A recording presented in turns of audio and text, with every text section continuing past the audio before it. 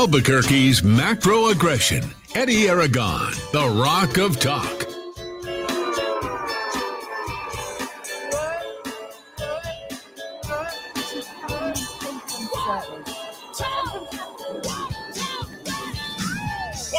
Here this Thursday afternoon, I'm Eddie Aragon, the Rock of Talk on AM 1600, KIVA82.FM, rockoftalk.com here on the day the Queen died. Roku TV, Amazon Fire, Apple TV, podcasting on Stitcher, SoundCloud, Spotify, and of course, apping at rockoftalk.tv, rockoftalk.com, the very best. Folks, there are thousands of people who listen every single day, and I was privy to get to just how many, despite the fact that we are not participants in the book.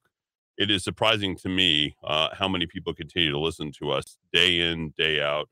Podcast listen, however you guys decide to go ahead and consume us. It's great. We appreciate it. Edad Muska here.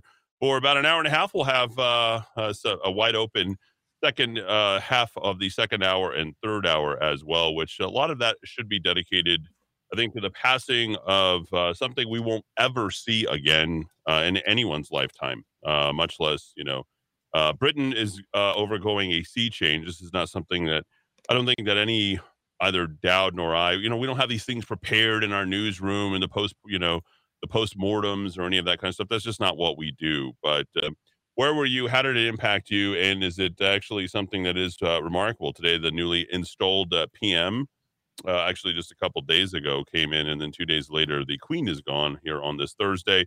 The pomp and circumstance will no doubt go through the weekend and what it all means. And I think it is a point that we should all sit and acknowledge. And as sort of preparing with Dowd and texting him, I was, giving him my thoughts. And I said, it's a very big deal. There's power and there's whatever this woman has. I don't even know what to call it. I don't know how to refer to it. Dowd has summoned his connections in Scotland, where she passed, to go ahead and see what we could come from there. It's currently in London town, currently 11:07 p.m. It was always my impression, Dowd, that when she spoke, the world seemed to stop around Great Britain. There was something about her appearances, something about all of that when she came out and had something to say, when she was witnessed. I mean, there's just this thing, and you guys got literally live coverage as it happened right up until about 1:30 p.m. So we carried the BBC. I doubt anybody else did that for you. Nobody else could have connected to you quite the way that we did here in the Kiva. And, as a service, that's kind of what we did. And so I think we'll continue, we'll continue to do that. 4 generations, the woman was in power. 4 generations, 73 years all in all. And you will find that it will never be equaled in anybody's lifetime, I think, even going forward.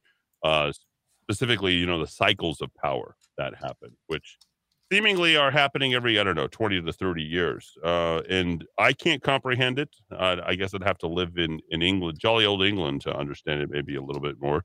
When you say the name Elizabeth, Queen Elizabeth, her very name was powerful.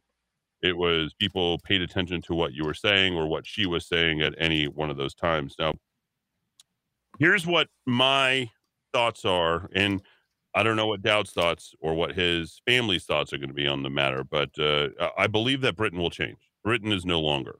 You will not see this worship at the crown. You won't see the traditions that are there. It will no longer be allied with the United States, I think, going forward. I think it will be its own independent country. I think a lot of the continuity that happened between World War I, World War II, and then certainly the Thatcherites connected with Reagan, and then, the crown, all of that, I think will be gone. I think it's going to go into a new direction. And I don't know that Great Britain will recognize the U.S. as a hegemonic power anymore, that it will recognize, say, for example, Saudi Arabia or China or Russia. I think it will go into a very, different way. We no longer sort of provide and stand at the guard, I think, of them going forward. I'm looking at stuff from the New York Times, the Epic Times. Like, nobody's ready to cover any of this stuff. So I think I said that I texted out, I said, it's going to be an Arabic nation. Certainly the mayor of London, or whatever you call that, the leader of London, has been Arabic, and it has been absolutely flooded with political correctness going forward. I won't say that that's a good thing. Remember, the royalty is all about preserving bloodlines. They were very, very, focused on that. And I don't think it's going forward, especially with Meghan Merkel and all the other stuff that's been going on. You're going to get some weird threads, I think, going through. I would have a heart attack knowing that Liz Truss is PM. I don't know that she's that bad. Yeah. Let's see. It will be ravaged by the new progressives. Great Britain will get chopped up. There's no longer respect for authority. Not only do you get rid of the patriarchy a year and a half ago with the king, you also get rid of today the matriarchy. There is no respect for authority, I think, going forward in Great Britain. I think that will lead and sort of drip throughout the rest of the country. So you're going to see more of a mob mentality. One of the things that was really great about the Queen is that she was constantly reflected order, tradition, I think authority. I don't know that that's going to be the case any longer. So the world needs order. She provided that. She put down the renegades, and she also put down especially Princess Diana. She had her murdered. I think we can say that without any sort of excuse at this point. I think that is very much been witnessed from the fact that there's no videos, no anything else, the MI5 and all the rest. Like, she was murdered. Princess Diana, for all intents and purposes, was murdered because of her association. Not necessarily, she did not have a love affair with Dodi Fayed, though the tabloids would have you believe that. But let's not forget the tabloids, and nobody ever talks about this, and I'm directly connected with the daily.mail.uk, the seventh largest publication in the world, but the Sun and the rest of these tabloids, and they try to say that the paparazzi. Well, let's not forget the people who were involved with the paparazzi that day were all government operatives at that point. So that was a complete and total setup. We know that now. You've heard that here. She put down the renegades. She squashed opposition. Her presence was needed. Now it's no more. We will yearn for the times when the likes of Dodi Fayed was quashed. No doubt about it. Putting those people in check. Dowd, your thoughts on this, and good afternoon, sir. How are you? Good afternoon. I just hope people have a good thought from my sister. She was a big fan of the Queen. She was also a subject of the Queen for over 30 years, having lived in the UK. And Eddie, I don't know if we have time for this or if you want me to get into it over the next couple of days, but she wrote a rather lengthy obituary for someone she had a lot of respect for. And if listeners are interested in our UK listeners' perspectives on the Queen, I could certainly get into that. I would love that. I think at this point, I'm sort of the school of let's get it over with and get through all this. This is the type of thing that weighs down, our ability to go ahead and communicate things that are very important to here and now. And when we go in memoriam with such an impactful, deceased, obit on this, I think we would want to hear about it as soon as possible. So I definitely want to hear from that. But continue on for the next minute, if you don't mind. Take us to the break. Yeah, sure. Just personally, as a student of history, I'm a very amateurish history of the United Kingdom and the British Isles. Although a lot of my genetics come from that world, I know a little more about U.S. history. Probably top 1%. Most people don't know much about their country. I know a lot about America, so I kind of look at the history of the British Isles from afar, and there's a lot to admire. I recently watched, because it left HBO, the Rudyard Kipling, the movie version, John Huston's movie version of the Rudyard Kipling book, The Man Who Would Be King, of course, with Michael Caine and Sean Connery. Elizabeth II, as I understand it, was the great-granddaughter of Victoria, who ruled, of course, at the time of the British Empire's maximum power. And she was just the great-granddaughter. That wasn't that long ago. And then you take it right up to the current era. She takes office, or she takes the throne right after World War II. Eddie, she's kind of the last major figure of that post-World War era. You think about Ike, JFK, Nixon, Reagan, Thatcher, John Paul II. I think Elizabeth II is probably the last of those lions. We're going to pick it up there. We'll get Dowd's sister's reaction as a subject of the Queen. And thanks, everybody, for tuning in this afternoon. 414 back in. Give it to me now.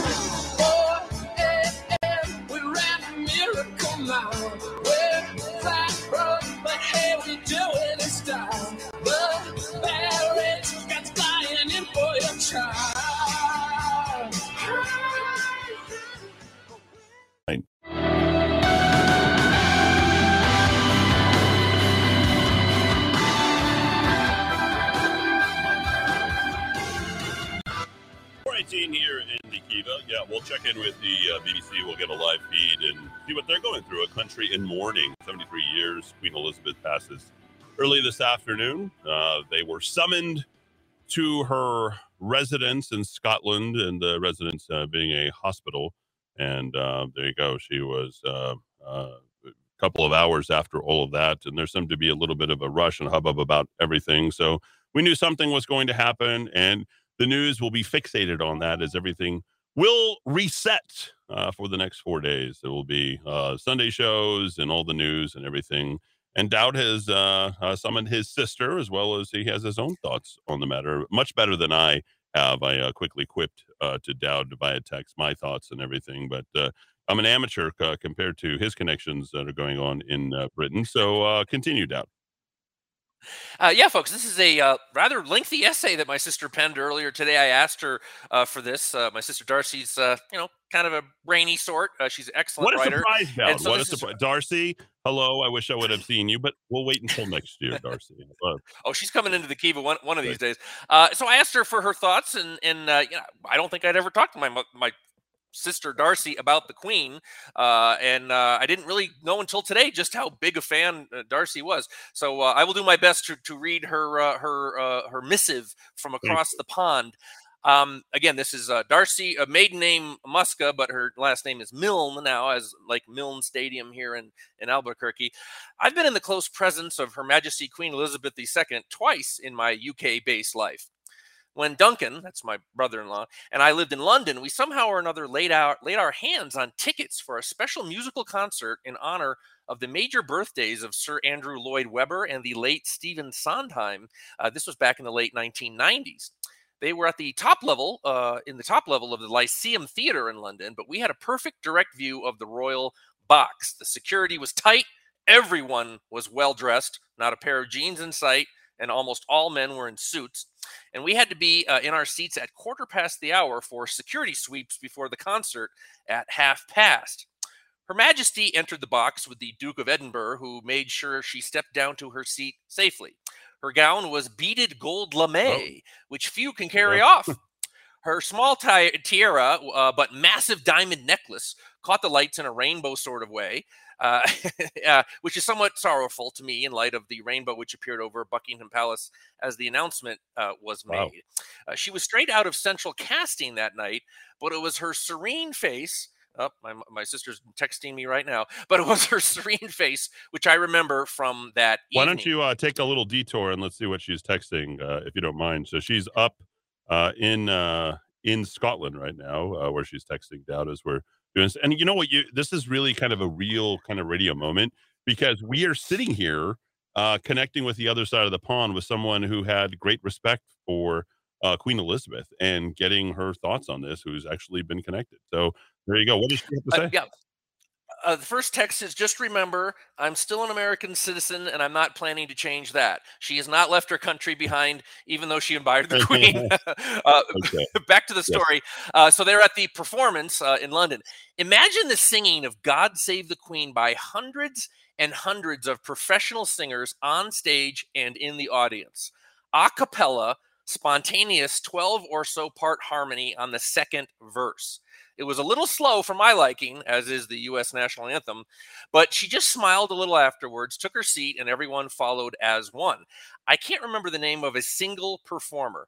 No one musical number stood out. Sir Andrew Lloyd Webber and Stephen Sondheim were there, but nobody cared. I watched the Queen the entire time, and I can't have been the only one. She could have been bored silly, but you'd have never known. I did see her in her car in central London quite a few times, but that probably doesn't count. The first time it was rather bizarre to stop at the edge of the road as a motorcade went by, and you'd glance over at the car with the little royal standard on the hood, and it would be her. But it got ordinary after the third or fourth time. Depending on the time of day, she was in a lovely dress and hat or gown and something from the jewel chest. And here's the final story. It was some time before I had the chance to see her in person again. The day, big, thick envelope came through my door, or door of my house, from the office of the Lord Chamberlain with my invitation to the 2017 Summer Garden Party at the Palace in Edinburgh, amusingly enough, on the 4th of July that year. I was stunned. I knew I might possibly be invited after my adopted aunt, that is the youngest sister of our grandmother Irene's best friend Grace, who had married an American after World War II, mentioned she was to be invited via the Earl and Countess of Roslin for all her work at Roslin Chapel. That is the chapel, folks, that in Scotland that's most associated with Dan Brown, the Da Vinci Code, and the Knights Templars and all that kind of stuff. Roslin Chapel, and they suggested that her quote American niece, close quote, might be her plus one for the extensive amount of needlework I'd done for the chapel over the years. You have to fill out paperwork so you can be vetted, but I've kept my nose clean here over 30 years. Nonetheless, I didn't think it would happen. My entirely hand-stitched black and white dress and bolero jacket made of recycled t-shirts took me 400 hours to create. At the last minute, I decided to make my hat as well. That was a good 50 hours more. Wow. One does not go to a garden party without a hat and gloves with one's day dress. Men wore morning suits. The dress code was explicit on the invitation, which unfortunately I was not allowed to keep as it had to be surrendered on entry. I do have a photo of it. Unbelievable. I collected Aunt Belle and drove us into the city to our parking lot. I was wearing my gray high-top Converse sneakers to drive in, but I had my black court heels in the back seat. Aunt Belle must have reminded me a dozen times I'd need to change into them. Just to be silly, I got out and started to walk toward the entrance. Aunt Belle was not amused. We had a spot at the Earl and Countess's tent, much more posh than it sounds, and enjoyed the most amazing pastries and cakes and savories. Alcohol is never touched my lips when I'm going to be in a position of driving, but this was the one and only time I made an exception and had a small glass of champagne offered me by the Earl. How could I not? We met a bunch of tremendous folk that day, the majority of with very posh Scottish accents of the sort one doesn't hear very often in my county of Fife. Cultured, erudite, completely at ease in such a grand setting as if this was every day for them. That so many of them knew about my work at Roslin Chapel was immensely flattering. I had many opportunities to use my favorite line when asked how I came to live in Scotland. Quote, "There were no men in America good enough for me to marry, so I had to come to Scotland." Close quote. One was very discreet about taking photos, but I managed a few of the roof of the palace where soldiers with big old guns watched the crowd with eagle eyes. On the ground, the security was a royal company of archers, all of them amazingly tall, fit, and most happy. Like actual to pose archers, I would imagine the actual bow and arrows, right? Is that? I gotta ask about that. Seemed a little surreal. Courtiers, I guess courtiers are still a thing, roamed about the grounds looking for people to introduce to the queen. We, unfortunately, were not chosen, but it did not matter. What would one say to the queen? She was in a central tent which people could circle to see, so Aunt Belle and I watched her for a little bit. She came out to do the rounds, and we were perhaps 10 feet away at one point. She was just as calm and serene and bright-eyed as when I had seen her many years before at the concert in London. While I cannot read lips, I'm fairly certain she was thanking people for coming. One of the archers confirmed this for me and said it was widely known her favorite garden parties were those in Scotland. And this is the two final sentences, four from my sister. You do not have to be a royalist or monarchist or have any sort of fondness for the queen to recognize and appreciate her unswerving loyalty to duty, country, and family. We will not see her like again. I was a great admirer of her because before I became Scottish by marriage, and even more so after I admired the Queen, she is at peace, reunited with her beloved husband. And that is Darcy Milne, my sister's statement on the passing of the Queen. That's wonderful. Thank you, Darcy, so much for putting that together. And you were touched, and I think that shines through what you penned this afternoon. By the way, there were 15 Commonwealth realms for the Queen to preside over, in addition to the UK, or actually 14 plus the UK. Antigua and Barbuda, Australia, the Bahamas, Belize, Canada. Didn't know that, Dowd, about the Canadians, but it stands to make sense given the accents and the connections, apparently with our own Mark Stein, who sat in oftentimes for Rush Limbaugh. Grenada, Jamaica, or Jamaica, if you like to pronounce it that way, New Zealand, Papua New Guinea, St. Kitts and Nevis, St. Lucia, St. Vincent and the Grenadines, the Solomon Islands, and a little tiny place called the Tuvalu. So, in addition to the UK. So, Um, Eddie, we have confirmation from the United Kingdom. Yes, the archers she spoke of were actual archers with big old bows and quivers of arrows. There you go. A Nation in Mourning. We'll pick it up from there. We'll go out with a little BBC World Service to see what they have to say as Queen Elizabeth II has died. Take a listen. The United States or from China, enormous numbers of visitors from those parts of the world. And you used to be a correspondent in Asia before you worked in the US. Just give me a sense of the regard Queen Elizabeth is held in that part of the world. I mean, of course, she is recognized across Asia as an important figure. You know, as elsewhere in the world, in recent years, some of the interest has been driven, of course, by the interest in the, you know, certainly in the British monarchy as a whole, in the intrigue and the scandal. But there is undoubtedly huge recognition for the important global and constitutional role that she plays. Of course, in China, there is not a free press. Coverage is not quite as easy to come by as it would be in other parts of the world. But looking at the coverage today, it's been interesting to see some state media figures, you know, some of the leading voices, the editor of the Global Times, for example, expressing his admiration for Queen Elizabeth. And this, of course, from a Chinese Communist Party government that often references Britain's colonial past, Andrew. All right, we'll pick it up from there when we return here on the day Queen Elizabeth has died, currently in London. It is 11:29 and 40 seconds. We'll be back in 3 here in the Kiva, AM 1600 KIV, ABQ.FM. Thanks to Darcy for providing some input here this afternoon.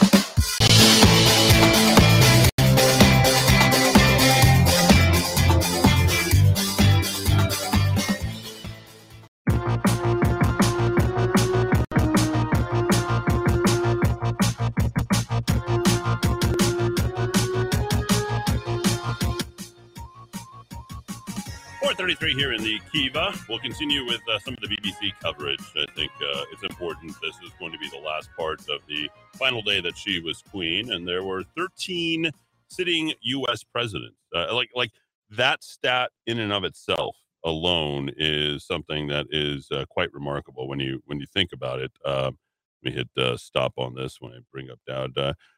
An actual head of state who has met the most powerful man in the world 13 separate times. Like that should be on your radar, folks. If that doesn't add to the gravitas of the impact that this woman has had on our world, on our modern day world. And Dowd, feel free to sort of jump in here as I rifle off these names. This is very incredible to think about. Harry S. Truman, Princess Elizabeth with President Harry S. Truman. That's how far back we go. Of course, Joe Biden meeting the Queen in 2021. I don't want to get political. This is not a day for that. President Dwight D. Eisenhower, as you aforementioned, back in 1959, they met. John F. Kennedy. Like, this is a woman who is still head of state who knew John F. Kennedy. I mean, if anybody was encyclopedic about that, it was that. Gerald R. Ford, back in the post-Nixonian era. Bill Clinton, toasting Bill Clinton back in 1994. Nice picture right there. And there, of course, is Michelle Obama with the Queen in London town in 2009. They seem to be quite close, as Michelle has her left hand on the back of the Queen. I think a rather inappropriate gesture, I would think, for a Queen. But hey, we'll leave that where it is. Dowd, that's impactful. 13 different heads of state. Yeah, and if I can read them off the top of my head, and I'm looking at the camera, not a list, we'll go with Truman, we'll go with Ike, then we'll go with JFK, Lyndon Baines Johnson after that. He gives way to Nixon, finally gets in the White House, Ford, Carter, Reagan, George H.W. Bush, Bill Clinton, the younger Bush, George W. Bush, that's 11, and then Barack Obama would be 12. Donald Trump would be 13. Are we up to 14 now with Joe Biden? That's. I believe the only person that she did not meet with was with Donald. Met Trump. with. I was thinking just was in office. Yeah, but Eddie, I think the point you made when you started the show. I mean that tradition and continuity. There are people who, in the freedom movement, who are not impressed with democracy, who don't like democracy and think we're getting more democratic in America, and that's not a good thing, it's a bad thing, who have started to flirt with the idea of the constitutional monarchy because in their view, and I haven't been converted to this yet, the lineage, the tradition, the association of your family with the good of the people, the good of the state, the good of the realm is a better way than having this get elected and get reelected and grab all you can from the public fisc. It's an interesting perspective on thinking maybe constitutional monarchy is better than our democratic traditions. We'll leave that for another day, but you cannot argue against the respect that she had for her nation. And that reporter who was talking about the salacious stuff, we use the phrase last of her kind, last of a breed. Given the generations that have come after her, I think in this case it's very applicable. I really do think she is the last of her kind. There's no doubt about it. By the way, we have a correction. LBJ did not meet Queen Elizabeth. The only person to have not met of the 15 previous presidents during her time was LBJ. She did meet Donald Trump at Buckingham Palace in an in-state visit in June during a tea at Windsor Castle, actually.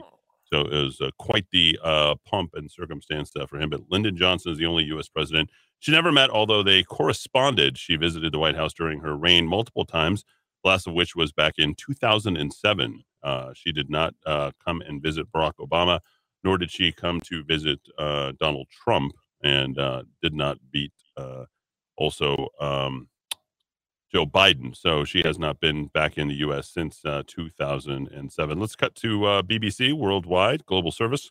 We'll continue from there and continue the coverage on the last 22 minutes of the Queen's final day in her under her crown for the last 73 years. Let's take a listen. BBC World Service.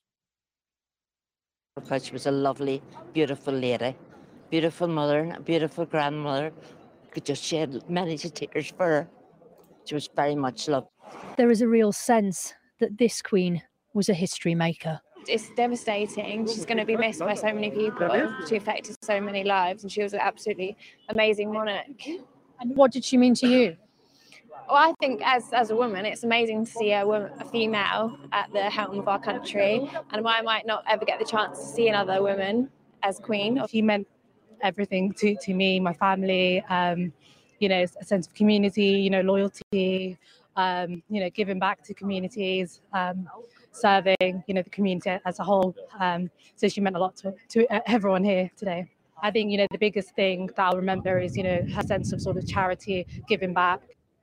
The crowds used to gather here in their hundreds of thousands to see the Queen on the Buckingham Palace balcony. As soon as her death was announced, they came back.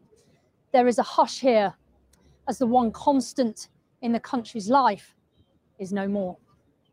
In the place where she died, Balmoral, the locals were enormously proud of their regal visitor who joined them each year. Just very sad. She's been a monarch for over 70 years and it's history, and we just wanted to be here to share our condolences to the family, just be part of it, kind of thing. Yeah, it's really sad news to hear. Actually, it's that's the reason we came. We were hoping to pass on our regards or just to be here. So it's kind of sad, actually. Sad day. Yeah, absolutely. Yeah, for everybody, I think. You know, I think the whole nation will come together and just, you know, feel the same. Yeah. Although, you know, you never knew her or anything, but her significance was just incredible. And it doesn't really hit home, I don't think, until you hear something like this. And what she meant to us and what she meant to the country was absolutely incredible legacy. At Buckingham Palace, no one here truthfully is sure what to do, but they know they want to be here, to stand, to mark the moment, to bring flowers, to remember. Her kingdom is united.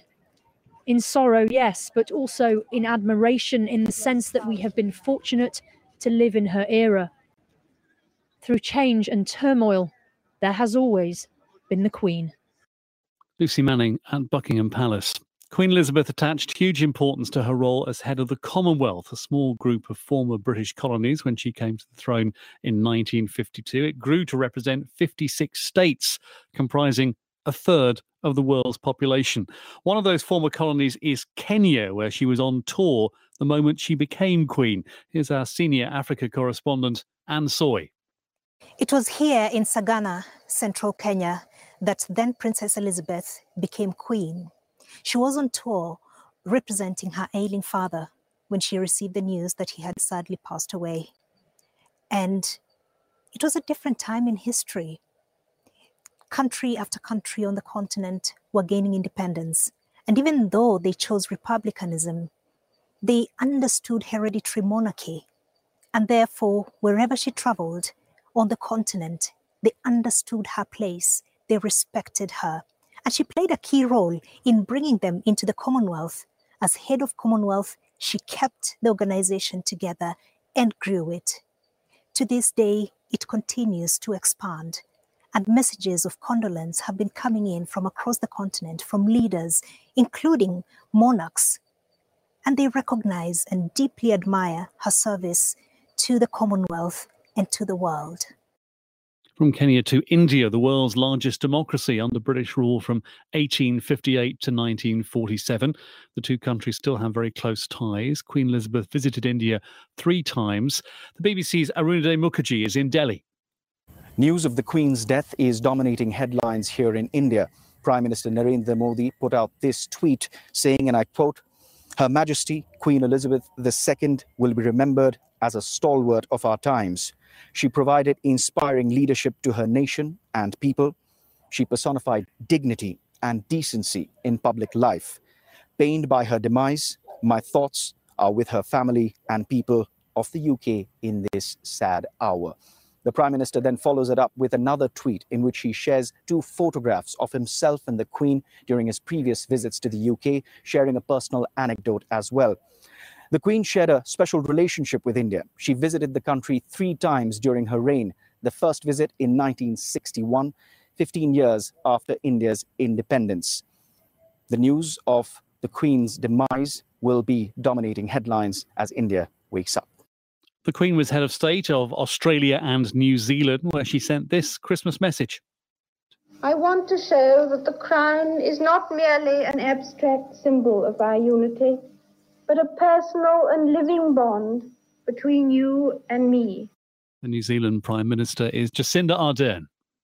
It is with great sadness that New Zealand wakes to the news of the passing of Her Majesty Queen Elizabeth II. I know I speak for all New Zealanders in conveying our deepest sympathy to members of the royal family and condolences to King Charles III on behalf of the government and New Zealanders at this time of enormous loss. The last days of the Queen's life captures who she was in so many ways, working till the very end on behalf of the people she loved. Live to Sydney, our correspondent Phil Mercer is there. We'll talk about Australia in a moment, Phil, but let's talk about the Queen's very close relationship with New Zealand. From my time in New Zealand, she's absolutely adored there. We'll leave it there. We'll bring it back here shortly, right here in the Kiva, on people asking whether or not she was vaxxed. Of course, that question is coming in, Dowd. Yes, both Queen and Prince Philip received their vaccinations at the time. A royal source said the vaccinations were administered Saturday back in January of 2021. Back after a quick break here in the Kiva.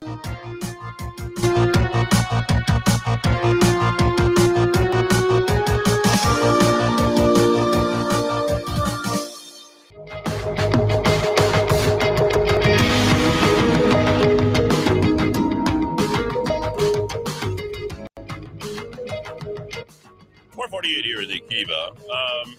I don't appreciate your text. I think you're classless if you're criticizing our coverage of this. I told Dowd, this is a necessity. This is what we have to provide. This is not something that I was looking headlong into, covering. I wasn't interested in this. Dowd, I think I called you, about 11:48? I never called Dowd.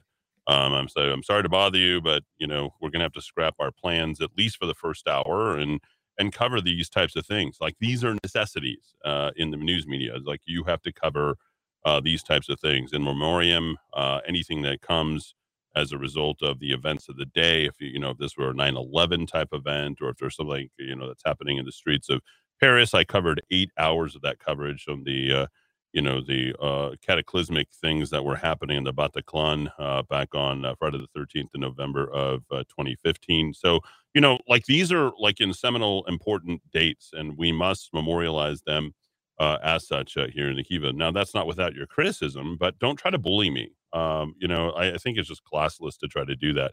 You know that we're going to cover this if it's something that's important. And especially since, Darcy took the huge amount of time to prepare remarks for you that are worth your while. That is Darcy is Dowd's sister. So I think by all means, at least take the moment to go ahead and acknowledge what has happened in the world and what it means, and so we can all do this together. It's really unnecessary. So we'll get to all of your criticisms as well. I love reading your text. I love having your phone numbers that call in and criticize as well. That's always very important because you're going to get to peer behind the curtains just a little bit. I don't need social media when I have your phone numbers, folks. Just FYI. I do love that. Don't forget, Queen Lizzie back in the 70s went for a walk with 11 or 12 children in Canada. Kids were never seen again. They try to blow it off as rumor, but if you dig for the truth, it's there. Then I got a Facebook link. Queen Elizabeth found guilty in missing children case. Don't know if there's any legitimacy to this, but Dowd certainly likes looking this stuff up and seeing this ridiculous stuff that's posted on social media irresponsibly or responsibly, depending upon whether or not it's true. And Dowd has gone. This is why he is here. He goes and he verifies this information. Whistleblowers incarcerated while she walks free. In the second week of May 2014, British soldier Vivian Cunningham, drug institutionalized against his will. Apparently his crime on May 6, 2014, was daring to ask superiors about Queen Elizabeth's outstanding arrest warrant. The order to arrest Queen Elizabeth was issued in 2013 by 6 judges in the International Common Law Court of Justice in Brussels. I don't even know if that court has any legitimacy. I'll talk about that maybe on another day, another time. The recent passing of someone who created a court and was looking for pedophiles. Pedophilia recently passed. The order to arrest Queen Elizabeth was issued in 2013 by 6 judges of the International Common Law Court and Justice in Brussels. After nearly a year in litigation, Queen Elizabeth and her husband, Prince Philip, were found guilty in the disappearance of 10 native children from the Catholic-run Kamloops residential school in the British Columbia. Grieving parents haven't seen their children since they left for a picnic with the royal couple on October 10th, 1964. Dowd, any thoughts on that? Yeah, just more of these stupid emails that are sent around. It looks just totally baseless. These courts that they're referring to don't actually exist. They're not recognized by any government on the planet. It's I guess the website that claimed to document this is no longer up. Right. And some of the places that they claim that she had been visiting to prey upon the children, there's no evidence that she'd ever even been there. This is just more nonsense, and there's a lot of conspiracy kooks out there, a whole lot of them. Well, good riddance in my book. Let's not forget the video of the naked boy trying to escape the palace from a window with bed sheets. There's video of that. If you don't mind looking up that would be good. Matt texted in, every cable channel covers this. Bloody hell, now I listen it on your station. I turned over to hear Darren White. I'm listening. Go ahead. If you want to listen to idiots, Darren White is your supreme idiot. I mean, there you go. Like we're covering this. And I did defend him last week for at least he decided to resign his position, which is what every politician should do when they're like Jacob Candelaria should definitely resign his position. Pull up that license plate story from 2017, Dowd, if you don't mind. I'm listening to 10-4-1. Not one of my friends gives a flying S about this. I digress. Peace out. Yeah, well, don't text in. How about that? Eddie, the video that people claim to have about this boy escaping the palace, it was a promotion created for the upcoming premiere of the E! Entertainment television series, The Royals. So more nonsense. Hi, Eddie. Very sad to see the Queen leave. She's been there ever since I was born, and I think she was a remarkable woman. Thank you for sharing this show. You're welcome. This is what we do. We cover it. This is a republic, and we have moved on from being ruled by monarchs. Thank you, George Washington. Now let's keep calm and carry on with freedom. I don't know where I was not calm. This is just a demarcation point for all of us. So let's leave it there. And I think it's important that we cover it on this day, and we are doing so. Think of this as a public service, folks. We are an FCC-regulated radio station, so let's not forget that, what provides your listening. Di was probably killed. Occam's razor, and who benefits? Well, the Queen benefited directly. The embarrassment, Dodi Fayed, and the rest of the things. I mean, Princess Diana was more powerful than the Queen herself. given her ability to go ahead and, gather the attention of every news media organization out there. The world was fixated on Princess Diana when she decided to go ahead and up and leave, and Prince Charles. And I don't know if we've heard any words from Prince Charles as of yet. If we did, we might have carried them here on this air, but I'm not aware. Eddie, I would have a heart attack too, knowing Liz Truss is PM Frank Arnal in La Vega. I don't know. I don't know that anybody really knows much about all this stuff, to be quite honest. I don't know that anybody can garner Dowd the type of, I don't know how, like, knowledge depth that we have been able to connect with people here with your sister and the little bit that we do know of all this. And I think we sort of end it there. So anything else that you'd like to probably drop in before we do launch headlong into our actual show here for today? No, just I'm glad that that information was sent in. I didn't even know this show, The Royals, existed. It has the very beautiful Elizabeth Hurley, who seems to defy age. I need to check out that program if Elizabeth Hurley's in it. I think there'll be lots of attention. There'll be lots of people paying attention to this thing. And let's listen to the last 5 minutes, if you will, if you don't mind indulging us in the BBC Radio World Service as a country mourns. And you'll literally hear the last 5 minutes of BBC World Service news on the last day of Queen Elizabeth's reign, who died in Scotland at Balmoral Castle today here on the Year of Our Lord, Thursday, September the 8th here. Thanks for listening in the Kiva. Across the world. Yes, and that's been reflected in dozen upon dozens of tributes from far and wide, not just from the US president and the prime ministers of the countries in which she was head of state, but from countries that we may not necessarily associate with the Queen. We've seen from countries across Africa tributes. The knowledge that the United Nations held a moment of silence for the Queen. I mean, I can't remember another occasion where the UN has done that. That is a measure of someone who was described by her biographer as Queen of the World. She wasn't Queen of the World, literally, but she had a global role, which is very difficult to describe. It is almost a sort of metaphysical thing. So many people had at some point been exposed to her. So many leaders had been exposed to her. We can talk about the fact she'd met every US president except Lyndon Baines Johnson. But you can also talk to things like the tributes from the Irish president and the Irish prime minister, looking at her tour of Ireland in 2011, which played such an important part in normalizing the relations between two countries who've had such a difficult relationship, both down the decades and down the centuries.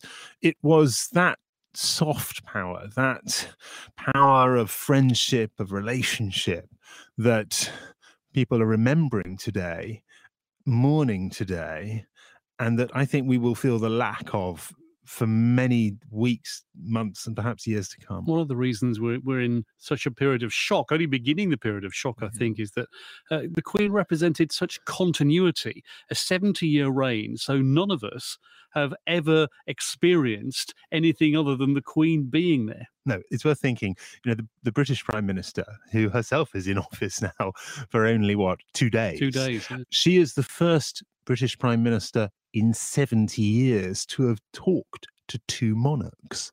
That is how long Queen Elizabeth has been around. And of course, it's not just measured in prime ministers and presidents. It's measured in the enormous social changes that have taken place here in Britain. When she came to the throne, Britain was victorious but exhausted after the Second World War. Britain was a hierarchical society, a deferential society, an almost completely white society, with some significant exceptions, but it was a very white society. It was a place that was a deeply conservative country as well. Now look at it. This is a vibrant, multicultural, multi-ethnic society. All right, there you go. There's your political correctness setting in. And as I told you, as I read Dowd's text, which I thought were very good, I told him at the very end, she put down the renegade, she squashed the opposition, her presence was needed, now it's no more. We'll yearn for the times when the likes of Dodi Fayed was quashed. The world needs order. She provided that will be ravaged by the new progressives, as you're just hearing right now, and tradition will be eliminated. Matt continues to spew his anger. Great program, Eddie. By the way, this is somebody else, not Matt. The Queen was traditional to a fault, except when she knighted Elton, Mick Jagger, and other anti-Christian figures. In that respect, the Queen went along with the Cultural Revolution, and certainly that. And finally said, Matt, grow a pair. Some of my family actually is from there. Oh, here we go. I love this. It is not like you are unique in your coverage. We're not trying to be unique. We're providing it as a service here to our listeners. As a matter of fact, you are the herd. God rest her soul, but she means less to me than the old lady down the street that I help out. Quit being a Karen. Said I'll read your pathetic spat. Hour 2 just for you here in the keyboard series.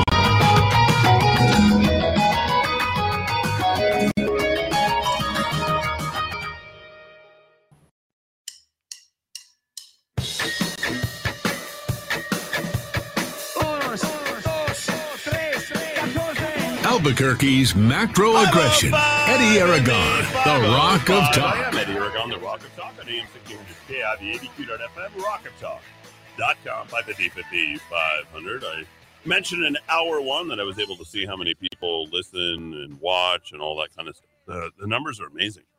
I just want to thank each and every person out there for continuing to support this radio station, our advertisers, and like, how our advertisers stay on so long. Why do they do so much? Why do they do? And we're just in the process of reimaging the station, and we've got a lot of listeners, and I'm very excited about that. No wonder KKOB was 10th. And do you guys bully, I don't know, the other conservative radio stations? But I've started 2 other conservative radio stations in addition to my own because I've been so successful at doing it. So up yours and go fly a kite for all I care at this point. I really don't care. We provide a service, and if you didn't like the first hour of Queen's coverage, too bad. Guess what? We don't have to do it again.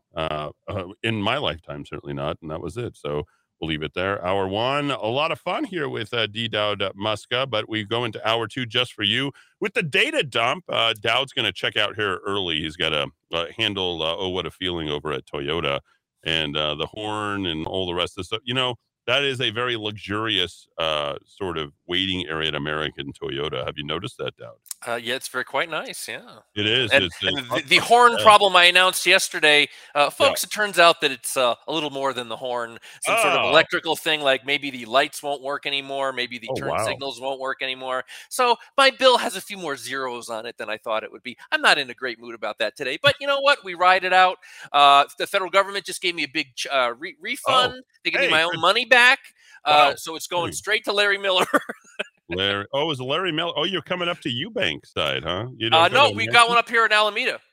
Oh, okay. Larry Miller, the big Mormon out of Utah. I'm sorry, Larry H. Miller. I'm sorry. Larry H. The H is for hog. Let's do the data dump for today, since Dowd's going to check up on out of here. What do you got, Dowd? What's the data telling us today? Yeah, folks, it's kind of a short one today because I really think that all the great economic gods they're not back from the summer. They haven't returned from the vineyard or Malibu or Gestad or, wherever they are. I guess the Davos. big actual real data mentioned today is the initial claims for unemployment, the applications for unemployment benefits. Good news, it dropped, but what the media are trying to do, we had a couple of weeks in a row where the unemployment benefits claims have dropped, and they're trying to make this into a booming economy for Creepy Joe. 222,000. That's a drop, but it's a drop of only 6,000. So percentage wise, it's not like that's the greatest news in the world. And I'm going to get in. I'm going to point out something that Eddie is always focused on, and this is it's almost like they were listening to the show yesterday. The Bureau of Labor Statistics, the United States, I think it's the Department of Commerce Bureau of Labor Statistics. Eddie, this one's gonna really interest you. Okay, I'm all ears. 5.5 million people in August. 5.5 million people were neither employed nor unemployed, and your mind boggles at the prospect of that. Basically, it means they weren't working and they weren't out looking for a job. They wanted a job, but they weren't taking any action to produce a job in their life. Okay, we have a fair number of these people in New Mexico. Like, it would be a good idea, but I'm not gonna lose any sweat over this. It's kind of a calorie burner. We're talking about So what's the number exactly? You said 5.5 million. Is that correct? 5.5 million people. And let me tell you, as all those welfare benefits and STIMI benefits and as the eviction moratoriums run out, I think a lot of those people are going to be incentivized to go into the job market, whether they'll actually get jobs or not, because they don't exactly appear to be go-getters. Pretty scary. Eddie, I looked at the longer term, just the last couple decades of this statistic, and in the Trump era, it was kind of interesting. A significant number of that group of people, people who kind of in general want a job, but they're not willing to go out and actually do anything. Trump cut those numbers pretty significantly. I'm going to give you the number when he was elected. The number of people who want a job but aren't really doing anything about it, it was 5.9 million people. That was the number for Trump. He actually got that number down just before the Rona to under 5 million. He lopped about 900,000 people during his administration off of the rolls of the interested but not doing any work to actually get a job. And that was one of the amazing things about the Trump only 4 years of a presidency, when you had record low unemployment for various minority groups. You had people coming off the sidelines because the economy was really quite strong. So this is a group of people we're going to be monitoring moving forward. And the only Can I jump in? Sure. Okay. So I'm going to stop everything here because I want you to understand how seismic this is. So we'll put it all in perspective for you so that you understand what Dowd has just laid on you. He told you 5.5 million people, in addition to the 1.6 unemployment insurance claims. Donald Trump in February of 2020 had an unemployment rate without that. He just told you 900,000. Did I hear that right? During his 4 years, he took 900,000 people off the rolls of interested but not working for a job to actually entering the workforce. So pretty good number. So the number was at that point, there was probably about 1 million slackers. Now we've got 5 times that at 5.5. Folks, the real unemployment rate number, when Donald Trump started the Rona, when he was in office in February 2020, the unemployment rate was 3.5% with everybody participating. Add an additional 5.5 million of unemployed people that are there. And currently you have Joe Biden bragging about a 3.7% unemployment rate. And you take 3 million, we talked about this yesterday, 3 million people out of the workforce entirely, okay? They're just removed. They're gone. And let's just go ahead and lump them, and let's be slightly optimistic, into those 5.5 million people, which is reasonable. Folks, you're actually looking at a real unemployment rate number of somewhere between 7.2 to 8.2% in real numbers. You took 3 million people off. It's really easy to do. I'm taking a look right now at the total number of unemployed people at 6 million. Unemployment insurance claims at 1.6 million. Unemployment rate at 3.7. If you remove those numbers from Donald Trump and you say, well, total unemployed people, that's there, which is remove the 900,000, you put us at 5.1. And the unemployment insurance claims that were there at that time, you're looking at a real unemployment rate of somewhere between 7.2 to 8.2% as far as I can possibly gauge. That's about right in terms of summing up the difference between Joe Biden and Donald Trump. This is a fake unemployment rate number based upon what Dowd has just laid out there for us. Yeah, and you know it's problematic because it's the number one stat they always trot out when people talk about the economy softening or a recession. They say, look at the unemployment number. Well, even that is deeply problematic. And, we run the numbers and show you, Eddie, I just can't believe 5.5 million people in this country right now who, in theory, want a job but are taking no affirmative steps every day to go get one. I know it's a cliche, but when you're out of work and you need a job, your job is getting a job. I know we've all heard that phrase over and over again, but you've got to get up every day and treat it like your job is to get that job. Pretty interesting stat. And, frankly, the Bureau of Labor Statistics released this on their blog today, and I wanted to highlight it. The only other two data points I will mention before I get the heck out of here and start paying that bill at the dealership is Europe.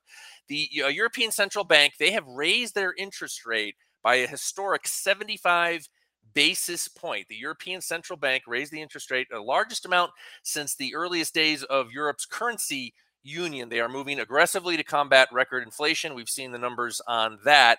At the same time, Belgium, the Belgian Prime Minister, Alexander De Croo, he is frankly sounding a heck of an alarm. He says that Europe needs to act immediately to address, you guessed it, the energy crisis, and I would say mostly self-inflicted energy crisis, or risk the kind of fundamental economic shutdown that the European Union would struggle to recover from. I'm going to give you the quote.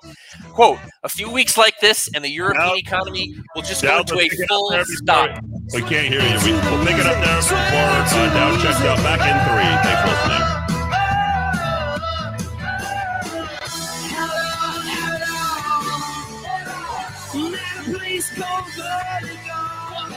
It's everything I wish I didn't know. You give me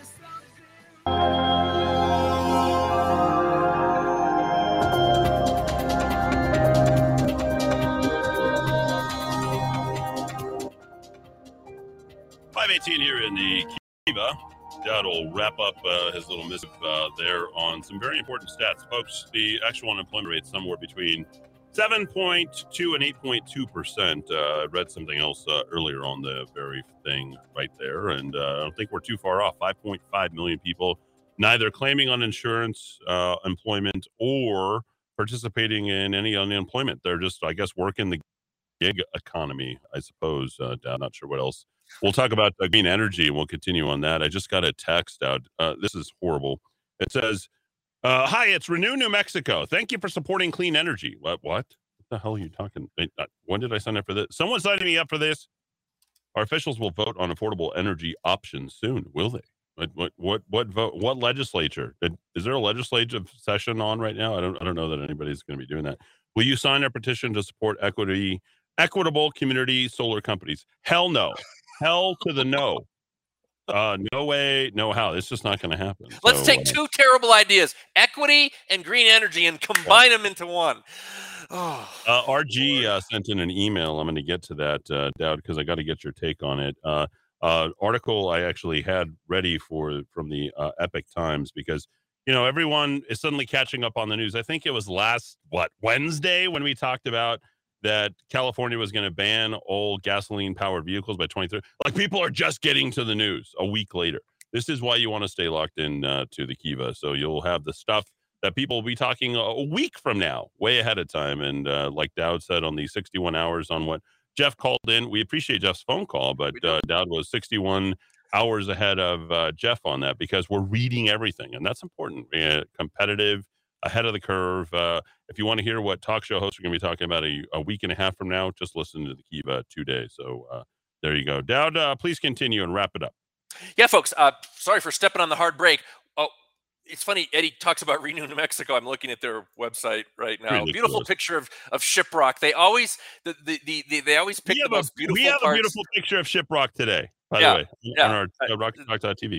Yeah. Most of the energy production in New Mexico is not in the most environmentally sensitive places. It's way down there in the southeast corner where it's kind of like a giant desert, but that's just a particular bugaboo of mine. The people at Renew New Mexico don't know who Alexander De Croo is. He's the Prime Minister of Belgium. And listen to what this official said about how wonderful green energy is working out for Europe. Quote, a few weeks like this and the European economy will just go into a full stop. Recovering from that is going to be much more complicated than intervening in gas markets today. The risk is deindustrialization and severe risk of fundamental social unrest. close quote. I don't think Belgians are known for being, flying off the handle and being unreasonable. That's the Prime Minister of Belgium talking about the European economy, a place that is sort of at the mercy of the green vision, folks. So, Eddie, maybe I'll just send a quick update to our friends over there at Renew New Mexico. I'll send the Bloomberg story link to them and ask them what their thoughts about how well green power is working out there over in Europe. Folks, I got to run, but I will see everybody tomorrow for our Friday show. Did a little culling of the Espanola police blotter as usual. Oh, is that tomorrow? Is that Pick the best of the best for Eddie. And folks, you're going to have fun tomorrow. All right. Dowd, thanks for everything that you're doing. Let me read this to you because this is on the backs of exactly what we were just talking about, which is the Green New Energy push. This coming from the Epic Times. Thanks, Jam, for sending this in, or RG, excuse me, for sending this in. And I'm looking at this. Greenpeace founder. Okay, I understand was the response. I hope you will consider supporting us in the future. Hell no. This green energy, like there's nobody more energy efficient than me. Seriously, I've got a scooter. I hardly drive. I do, basic things. I think today I put in, I think I told you about this. I got into this during the 2020. I was putting $20.20 for a long time. I think I was getting at that point, I don't know, nearly 10 gallons worth of gas, 10 gallons worth of gas. And I do the 2020 and then we throw the Trump sticker on there. Like, oh yeah, here you go. And now we're paying $70 to fill my tank at $70.70, which is less than the $107.07 that I ultimately spent when gas was at its peak. But Biden's doing everything he possibly can to go ahead and ratchet it down so he can get his guys reelected because he's afraid of being impeached. I think that is, at this point, an imperative move by the Republicans to try and do that, given the attack on Donald Trump. They don't have to defend Donald Trump, but they probably should, based upon what we've seen from Hunter and the other things that are happening, probably try to do our very best to try and impeach Joe Biden. 2 years, it's sort of like the 4 years that we got from Michelle Lujan Grisham. It's disastrous between crime and the economy and the destruction. I mean, if you drive up and down Central, if you drive across Eubank or Juan Tabo or anything like this, shuttered restaurant after shuttered restaurant. I mean, this is not an economy that people can really thrive on. And her very first initiative was to pass the Green New Energy, act of Alexandria Ocasio-Cortez, and the rest of the Gang of Four, what they were doing up in Washington, D.C. And then today, the Epic Times, we saw what happened last week. 2035 banned in all of California.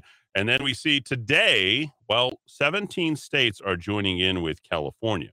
And wouldn't you know it, that New Mexico is going to be one. Now, poor people who are living paycheck to paycheck, who are trying, they cannot afford a $50,000, whatever you call it, electric vehicle, Teslas, the Nissan. I mean, all these electric vehicles, in my opinion, are something that are only going to be hurting poor people. Delaware, New Mexico, Pennsylvania, Maryland, Nevada now have regulations requiring a certain percentage of vehicles sold to be zero emission by a specific date. Okay. So if we go through each of these, and the great thing about all of this is New Mexico Clean Cars, Clean Air. New Mexico adopts clean cars standards. Now, I told you there's two reasons to leave New Mexico. One, if we have ranked choice voting, leave. The second is if we decide to go ahead and adopt this 2035 standard adopted. And remember, we have the number 1 and the number 6 oil producing counties in the entire country, Eddy and Lee County. It's actually Lee and Eddy County is number 1 and number 6. New Mexico adopts clean cars standards. Today, the New Mexico Environment Improvement Board and the City of Albuquerque, Bernalillo County, I'm reading here, Bernalillo County Air Quality Control Board voted to adopt clean cars rules after public hearings on the 4th and the 5th of May. Adoption of the rules follows a robust stakeholder engagement process over the year. The clean car rule will go into effect in the model year 2026. Who's written about this? Who's talked about this? Has the Albuquerque Journal, has KOAT, has KRQE, has anybody talked about this? No. With expected incentives in the approved rule, electric vehicles could begin to fill showrooms as early as July of 2022. What money on what financing? The mortgage rate is at a 14-year high today, folks, 5.89%. The interest rates are going to be pushed up. We're going to blast through 6 now in the mortgage rates, okay? Car rates are higher than mortgage rates. No one can afford this crap. And that's exactly what this is. Clean car rule. I'm just thinking about like teachers. I'm thinking of, people who are blue collar workers. Like, how can you get them to afford this green energy initiative? It's ridiculous. Arriving in showrooms 2025 with expected incentives in the approved rule, electric vehicles could begin to fill showrooms as early as July. The New Mexico Clean Cars Air Coalition, over 35 organizations across the state supported the rules. Transportation is the second largest contributor to greenhouse gas emissions. At this point, we're not in a position to save the world. New Mexico, at this point, cannot even save itself. Harming New Mexico's air and environment. Look at the beautiful, clean air we have here. Our population will never, in the state of New Mexico, get past 2.2 million people. It just won't.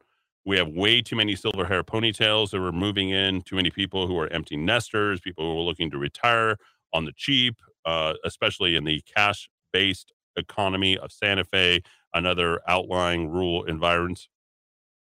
Transportation-related pollutants are linked to many adverse health effects. What about the shot? What about the vaccine? Including decreases in lung function, inflammation of airways, aggravated asthma, increased risk of cancer, damage to the immune system, and neurological, reproductive, developmental, and other health problems. The Clean Care standards consist of zero-emission vehicles and low-emission vehicle standards. This is what we've adopted May 4th and May 5th of this year. In April, the New Mexico Clean Cars Coalition, consisting of 35 businesses. No, you're not a business if you put your agenda ahead of your own business, if you're cutting off your own throat. Local agencies, unions released a letter supporting the rulemaking process. The coalition applauds this action by Michelle Lujan Grisham and Mayor Tim Keller. Here are the quotes from them. Clean cars make sense for New Mexico, says Tammy Feivelkorn of Southwest Energy Efficiency Project. I believe that she is city councilor now, right? Or county commissioner. Clean cars will save us money, conserve gasoline, protect our health, and help preserve our climate. New Mexico's adoption of clean car rule is an important first step towards shifting away from fossil fuel, says Aaron Kessing, Transportation Electrification Manager of Western Resource Advocates. Kathy Harris, Clean Vehicles Advocate, NRDC, Natural Resources Defense Council. None of these are businesses. As the devastating wildfires in the state make clear, we need to accelerate efforts to cut dangerous carbon pollution and transition to a cleaner economy. Ridiculousness. I'll continue. I'll pick it up here. We'll talk more about unions. We'll talk more about clean energy. And I'll take your phone calls. Why not? Here this afternoon on the day the Queen passed on AM 1600 KIVA, ABQ.FM, rockoftalk.com. Download the app at rockoftalk.tv, rockoftalk.com, right now on any Android or Apple device.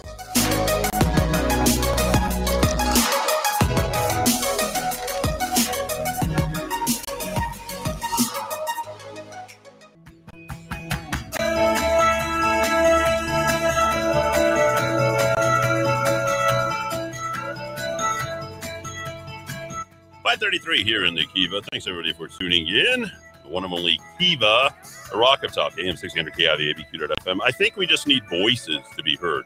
I have a strong voice. You know where I stand on this. Dowd is checked out. So if you want to jump in on this, this is a good time because I know a lot of you think, oh, what's over there in California isn't happening over here. I just told you. Like this all passed May 4th, May 5th, right under your noses. Nobody wrote about it. Nobody talked about it. They bragged about the marijuana revenue growth. They brag about all these things, but no one's talking about the fact that New Mexico has adopted these things ahead of California. We've made a commitment. We're going. They're just not saying it because this would literally kill Michelle Lujan Grisham's chances for re-election. Do you want to go ahead and get the information out on this? The way to do that is to make sure that you guys get your voices heard. So we'll take a couple of quick calls on this. Caller, you're in the Kiva. Go ahead. Hey, Eddie, how you doing? I'm good. Go ahead. You mentioned the national average, like what, 7.8 or whatever, 7.8 to 8.2? No, 7.2 to 8.2%. Somebody actually just texted in just now. They wanted to know what the unemployment rate was for New Mexico. It'd probably be. Yes. I'm curious about New Mexico. I'm thinking it's probably somewhere between 9.5%, 10% unemployment. Based upon the people who are not looking for work, who have checked out. You look at the labor participation rate. I've got the U.S. unemployment total numbers right here. 3.7% when Donald Trump, when he was president, during the time that he gave his great speech, the unemployment rate was 3.5%. You might remember that it climbed as high as 14.7% nearly 2 months later because everybody, checked out of the whole entire thing. But these are numbers that would be absolutely devastating to Michelle Lujan Grisham's reelection chances. But no one's talking about this because the news media is snowblowing over all of this. Go ahead. Yeah, exactly right. But I'm upset at the New Mexico School Board. Okay, have been for years. I sent text messages to the academic directors at CNM. I'm taking CNM classes out there, and all we do is create jobs for sustaining jobs for a lifetime here in New Mexico. We don't create any jobs after the sustaining jobs only supposed to last you 6 months out of high school. You're supposed to move on.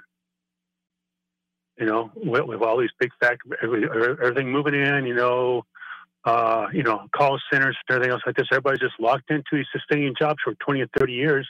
They start complaining and they want to raise minimum wage, and that just creates inflation. We need to move those people out of sustaining jobs into other jobs after 6 months or a year. Okay, and then that opens up the door for more people to move into and replacing those people. And it just you keep climbing the ladder. You keep climbing the financial ladder, and it benefits everybody. Well, one of the things I've been talking about is incentives, and the only way that you can get people to climb the financial ladder is to incentivize them to make it more profitable for them to make more money. How do you do that? Not having regressive taxes. One of the reasons why we don't have billionaires here in the state of New Mexico is we punish people who have a lot of money. Generally, people who have a lot of money create more jobs, create more businesses, create more opportunity, and bring other people with capital here. And you don't have those types of jobs that could be created beyond the agenda-driven, eco freaks that are out there driving everything when it comes to green new energy. And we know the Solyndras. We know the solar companies that have been here in the marketplace have all failed because they've been advanced money and they can't create a profit. So it never becomes a business. It's just been driven by an agenda. So the very thing that TVI, or it's not TVI anymore. What is it called? CNM, right? Yes, sir. Yeah. So they're creating these jobs they're creating the education for jobs that will never exist because you can create a sustainable type of business line if it were a business, but you can't actually create a sustainable business out of those because it doesn't make sense. The solar panels are catching fire. The green new energy cars, the startup cost is too much. You don't actually profit off of an electric vehicle until like 7.8 years or something along those lines. So this doesn't make sense. So here we are, we're adopting things that are driven by an agenda. These 17 states will all fail when it comes to adopting what California has done. But we here in New Mexico have adopted ahead of time, ahead of what California did. Correct. And we can all blame our governor for that. As far as tax breaks and everything else for these companies to come in. Nobody gets tax breaks. What are you talking about? There's no tax breaks here in New Mexico. I appreciate it. Agendas, Yeah. Like the movie industry and so forth and et cetera. You know what you call those? Those aren't tax breaks. Those are kickbacks. True. That's exactly You're what right. they are. All right. Great call. I appreciate it. Thank you, sir. Absolutely. 550-5500. Caller, you're in the Kiva. Go ahead. Caller, going once. You there? Going twice? Hello. Check in. Nope, not there. Okay, so let's continue with some of these quotes from what we adopted May 4th and May 5th. And I know a lot of you, it's a surprise. But these are the very things that the union is adopting. I can't hear myself too well. These are the things that the union is adopting. These are things that your legislative or legislators that are driven by an agenda are adopting. Here's Liliana Castillo. She says, as part of the Climate Advocates Voces Unidas. I'm so tired of these groups, these agencies. United Voices for Climate. Clean car rules will open new doors for cleaner air and healthier communities. Have you seen a more unhealthy community than the state of New Mexico, Albuquerque, and other environments? You have, I don't know how else to say it. Nothing is healthy. Look at the crime rate, stolen cars, acts of violence. Like, you are in the top 50 cities in the world right now on a per capita basis for murders, assaults. It's crazy. We're like on par with like Bogota, Colombia, believe it or not. That's crazy. By reducing, she says, dirty vehicle pollution and addressing climate change, we applaud Governor Lujan Grisham. Have you ever seen a bigger commitment to losing than what New Mexico has committed to with Michelle Lujan Grisham? Governor Lujan Grisham and Tim Keller for continuing to move New Mexico toward a thriving, resilient climate and economy for all communities. Do you think anything is resilient and prosperous about this economic climate? There's nothing. And adopting these new standards are only going to make poor people even poorer. I drove my children to school today, and when I drove them to school, we drove up and down Central, and I cut over from Louisiana, Wyoming. Have you seen the hellhole that Albuquerque has become from Louisiana, Wyoming on Central? Even the grocery stores have shut down. The CVS is everything's shut down. Lindo Mexico is open. You can go get mariscos. That's great. I love it. I love my mariscos, but the Thailand supermarket's still open. But everything else, top to bottom, is pretty much closed down. 550-5500 caller. You are in the Kiva. Go ahead.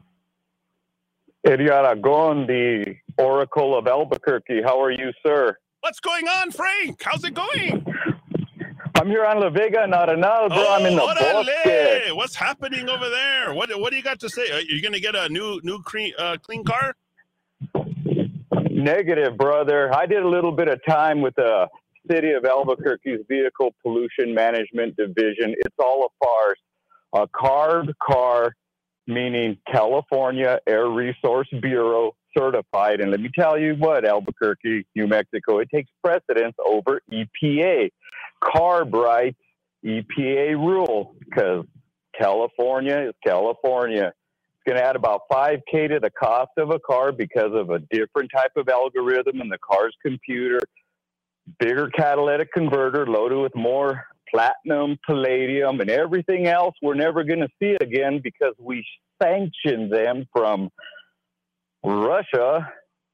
So I don't know if this law will ever go into effect. I don't know if we'll ever see a green car, but let's perhaps play the part that we do. It's just a farce. City of Albuquerque spent a lot of money, millions of dollars, along with state grants, federal grants, trying to build an infrastructure to plug cars in. It never came to fruition. There's a few up and down downtown. A bunch of them got vandalized. CNG had its time and place. Bunch of Schedule 120 pipe buried under the 4th Street City Yard.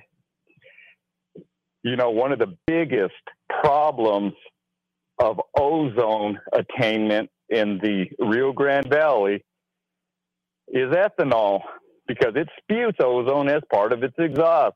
Oh, wow. Google it if you want. Yeah, okay.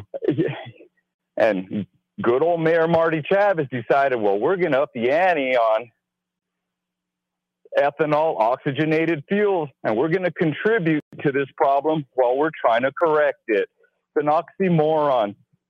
I kind of like some electric vehicles here and there, but if one was to take the time to see how much it takes in minerals to make one 18500 battery, which is the industry standard, it would blow most people away. I don't think it would ever happen. And for Michelle Lujan Grisham to impose this type of tax mandate on the poorest, most uneducated people in the union, it is sinful and shameful, and folks need to wake up.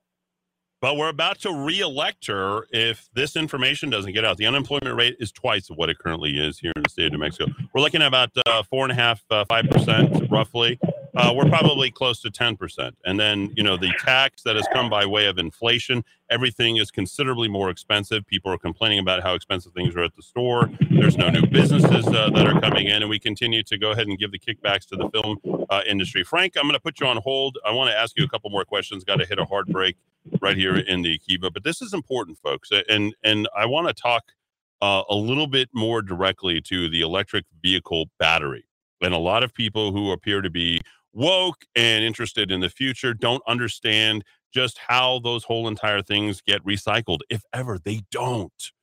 These are bad things, these lithium-ion batteries, and we'll talk about that when we return to kick off another segment here in the Kiva on AM 1600 KIV, ABQ.FM, rockoftalk.com. Yep, the New Mexico Environmental Law Center weighs in as well on the electric vehicles.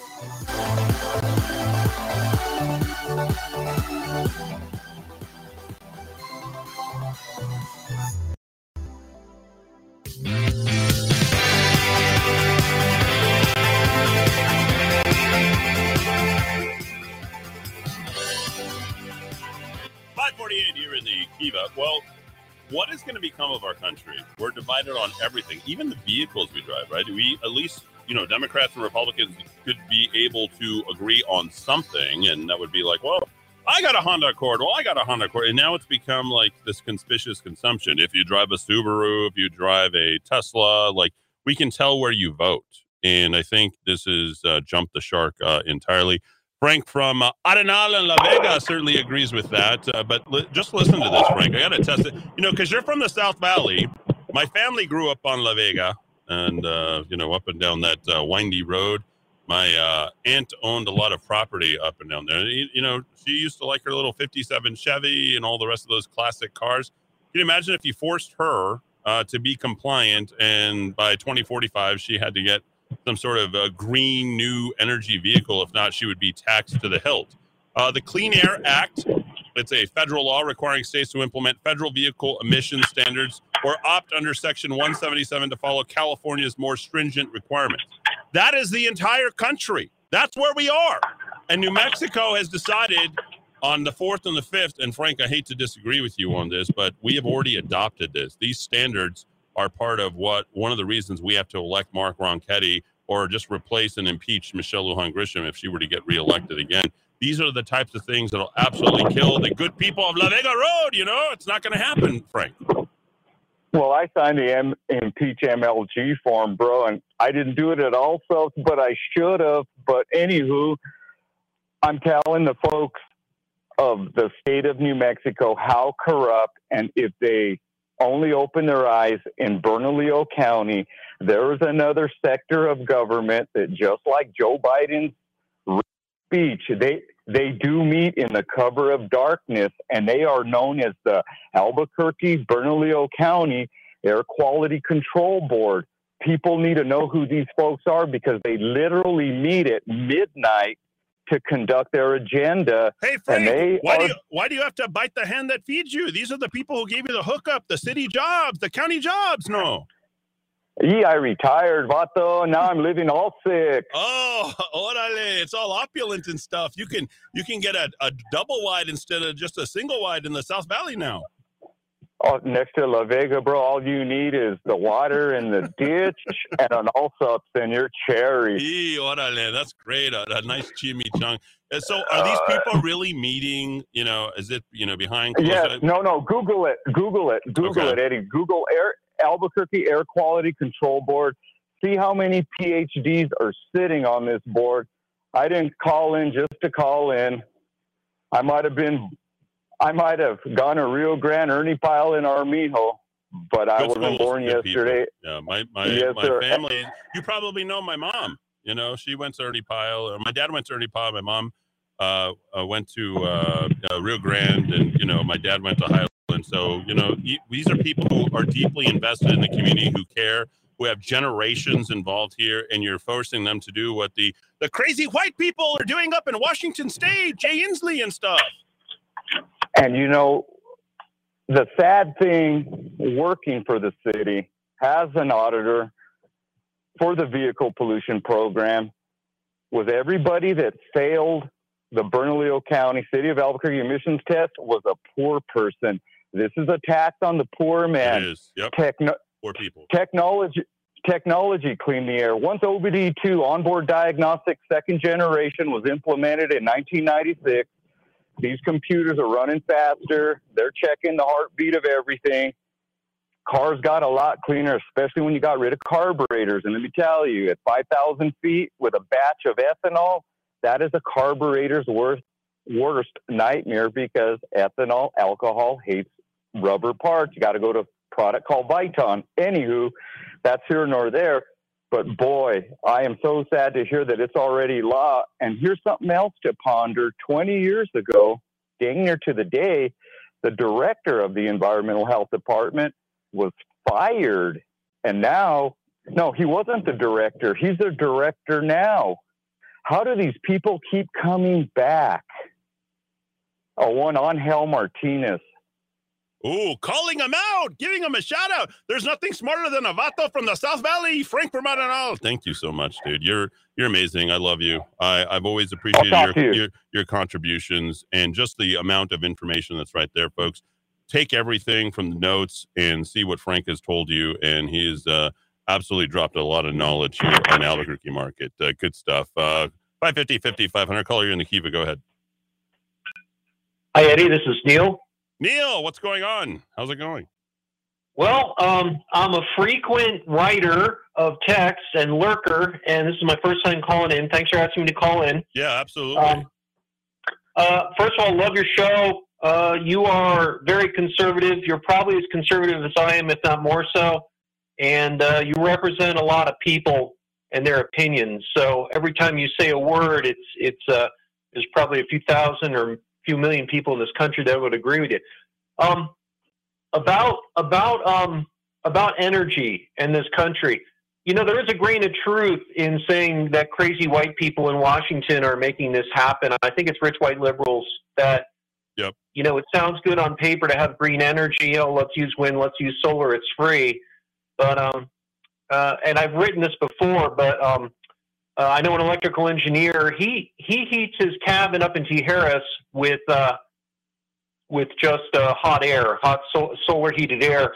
And I said, why do you do that? Why don't you use solar panels? He said they're only slightly more efficient than they were in the 70s. And another thing I have to say is I think that this whole thing for electric vehicles is a false economy, because the grid can't support all these cars charging. And besides, New Mexico uses coal for electricity, I think 30%, if I'm not mistaken, if I read that right on the internet. So it's kind of just passing the buck for emissions. It's not emissions free. It's if anything, it's causing more. I think gasoline is fairly clean. I think their point, to make a clarification, what they're arguing is the emissions test itself, but they're not actually talking about in totality, the overall contribution against Mother Earth, as they would call it, in terms of the half-life of the lithium and the various other components that make up their energy-saving causes. So I think you and I are taking it in totality. They are not. They're looking at one element, and that's how they're negotiating their sales pitch to the people of New Mexico or wherever they're doing it across the country. Yeah, and I think when you have a market pushed by the government, it leads to a lot of unintended consequences. I'm sure Dowd has found this out in his researches. I think it'd be very interesting to find out how the market worked. When Henry Ford first came out with the first practical car that was $300, I think it was the Model T, the most popular car ever sold, I think it was. Gas stations, the government didn't have to come out and say, hey, you're going to build all these gas stations. Gas stations naturally appeared because of the invisible hand of commerce and profit. Somebody wanted to make profit, and they said, oh, I'll build a gas station over here. And I think it just kind of naturally, organically grew out of a market need, which is how things should happen. You can't have the government say, you have to have solar panels on your house.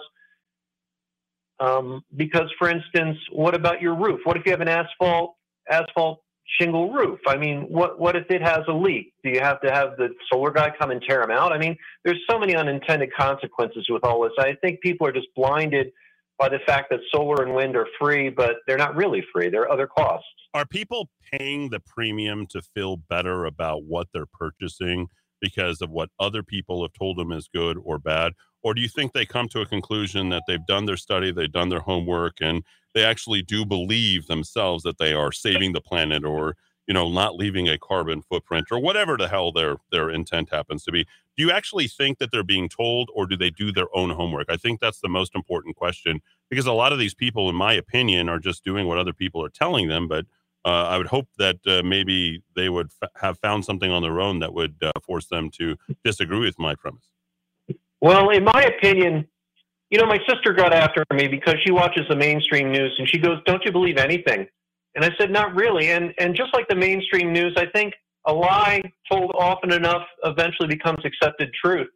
And I think people just hear the propaganda and they just go with the flow and buy in. They get along.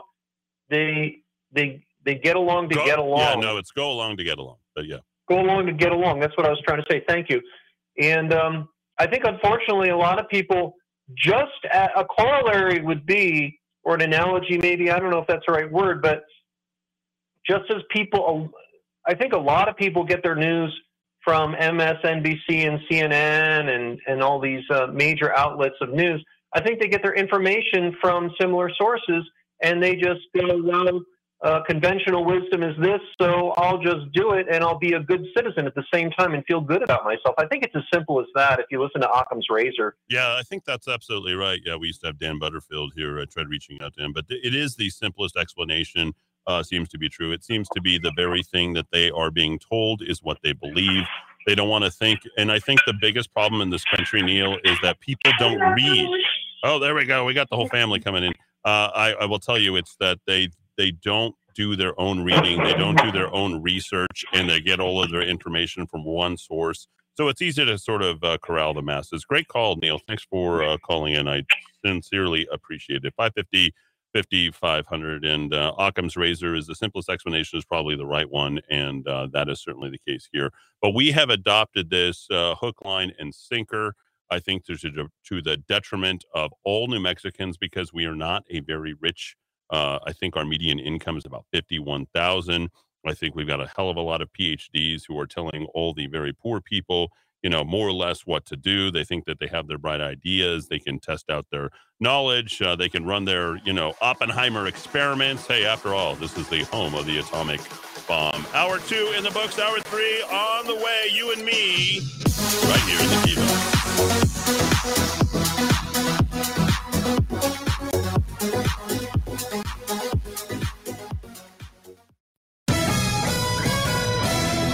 This is the Rock of Talk on AM 1600 KIVA Albuquerque.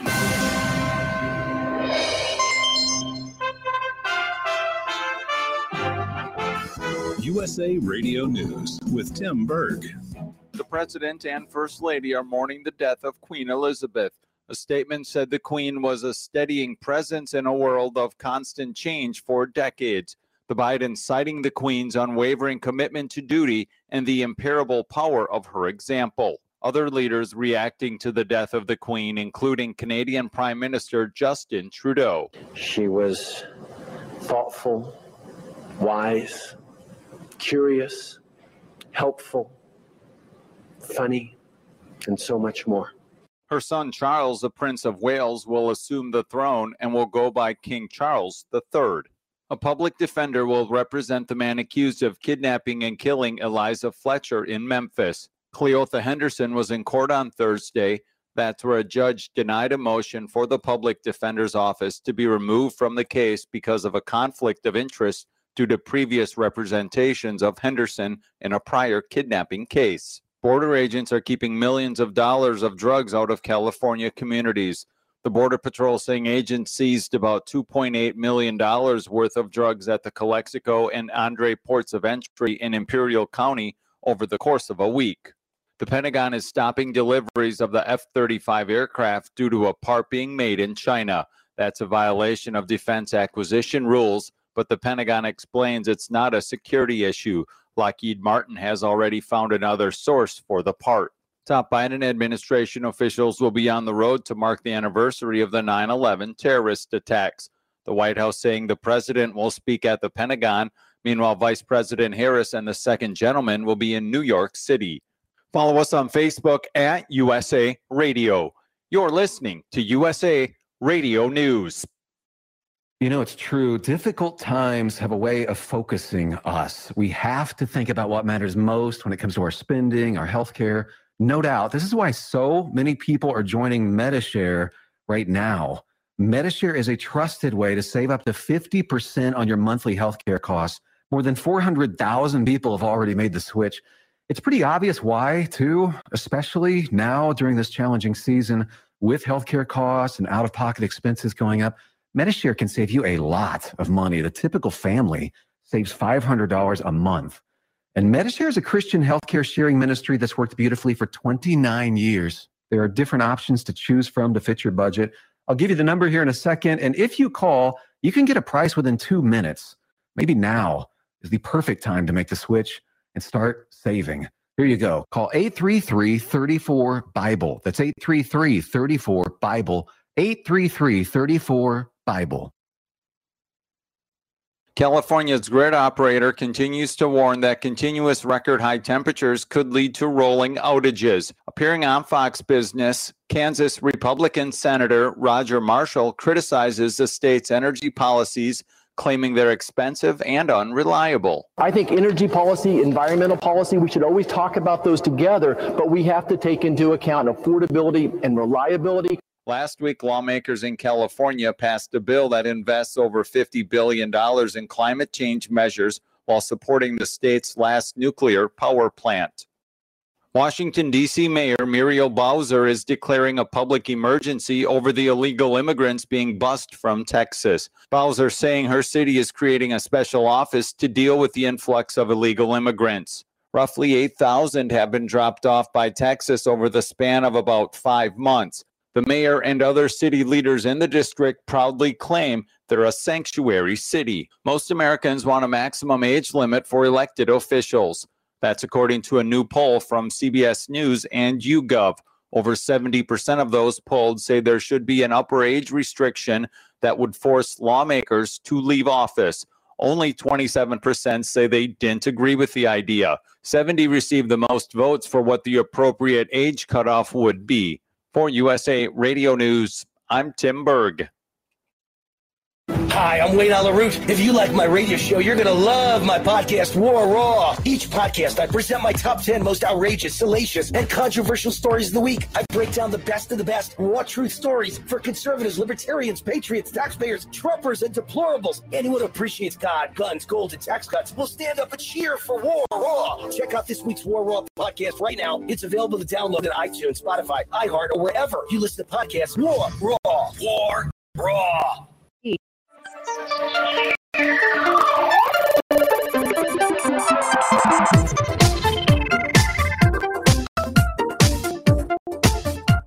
606 in the 505 with more 411 here for the third hour here on this Thursday on AM 1600 KIV, FM, rockoftalk.com, Roku TV, Amazon Fire, Apple TV, podcasting, Stitcher, SoundCloud, Spotify, and don't forget you can subscribe to the notes at rockoftalk.chat. Didn't put the notes out today only because the Queen and you knew what I was going to be covering and all that other kind of stuff. So we covered that first hour. It's a necessary evil, folks. That's just the way it is. I'm sorry you were disappointed about the first hour, but you know, if everyone else and you see things through the prism of us, you will want to know what we think about what has happened in the world today when it's breaking, pressing, and timely. Don't forget, folks, we are live 24 hours a day beginning at 11 p.m. Sunday all the way to 3 a.m. on Saturday.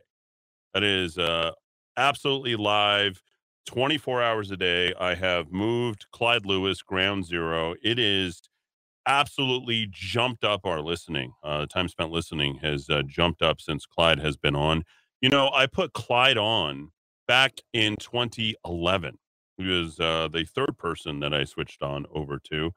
We had Alex Jones, we had Michael Savage, and then I put on like Ground Zero. And you know, he has been just absolutely banging it out for a long time, and he's always tackling the tough subjects that nobody seems to want to touch. And I really appreciate Clyde. So become a subscriber of Clyde as well, his Ground Zero. I guess everyone's doing subscriptions, but For me, I'm just going to keep turning out. If I don't know when they're going to charge for the app, but I'm okay. I'm just going to continue to shell it out because you guys share it. It's free. It's there. It's yours. Just go ahead and jump on top of it. I'm happy to provide it. I've been providing it out of my own pocket for a long period of time, and frankly, I don't care. I think I spend over $600 just for the people who are streaming it on TV. We just got to get more advertisers here on the radio station so I can just make the same amount of money that I was making the year before. So that's basically all I'm trying to do, right? Stay even. No one's trying to get rich quick. Radio isn't a way to go ahead and make billions or zillions or become the next Jeff Bezos, our brother here, Jeff Bezos. Hi, Eddie. How is it that the Republican nominee for New Mexico Attorney General is being gone after because it said that he hasn't made New Mexico his home for long enough when Martin Heinrich doesn't even live in New Mexico? Send me the report. I don't even know. A lot of people transplant here. Carpet bagging. I don't think Jeremy Gay is that. He's a good man. I like him. Met him. Brought him and his children here. He lives in Gallup, New Mexico. So I'm proud to have him. Much better than whatever the guy's name is, our current district attorney. Oh, God, he's horrible. Okay, Eddie, I need new conspiracy theories. Yes, me too. Everything that I've ever talked about has been a conspiracy theory. You very nice. I got to jump to this. Thank you, Eddie. I enjoyed and appreciated the Queen's passing coverage. You were welcome. That is a very classy thing to say. I appreciate it. It's not something... When is the last time I've talked about the crown? And do I actually care? No, but we have to cover it. There's just things I have to do, right? Like take out the garbage and cover things like that. I grew up with her, sort of. We all did. And this is another monumental event, even though she is not a person in my direct life. Absolutely. There you go. Danelle sends me, she's a great texter. She was a volunteer for my mayoral campaign. I want to tell you how much I appreciate her and what she has done. She says, love this shirt, Eddie. Now it's the leftist insanity trying to sell conspiracy theories in order to sell their Green New Deal fairy tale agenda. This is a woman from California. She is incredibly intelligent. One of the most intelligent people I have met here in New Mexico. They continue to waste tax dollars on stupidity. They're all about using smart technology, but they don't use their brains. Don't get a smart thermostat unless you want Big Brother to set it for you. Yes, one of those Nest. Yes, they can. What's your IP address? Can you share it with us? You're using too much energy. Folks, I have to report my wattage usage to the FCC. Do you know how difficult that is? You don't want to go through what I have to deal with. In your own homes. This is for a radio station of which I'm a steward of. I'm going to advance the license for the next 9 years so that I could provide you with this coverage to the community from the other side. And we're the only ones who are doing that. So support the radio station, support the advertiser. Eddie, it's already happening in California. More Democrat stupidity, starting with the king of dumb, Gavin Newsom, who is telling his obedient, love that. I love that word, obedience.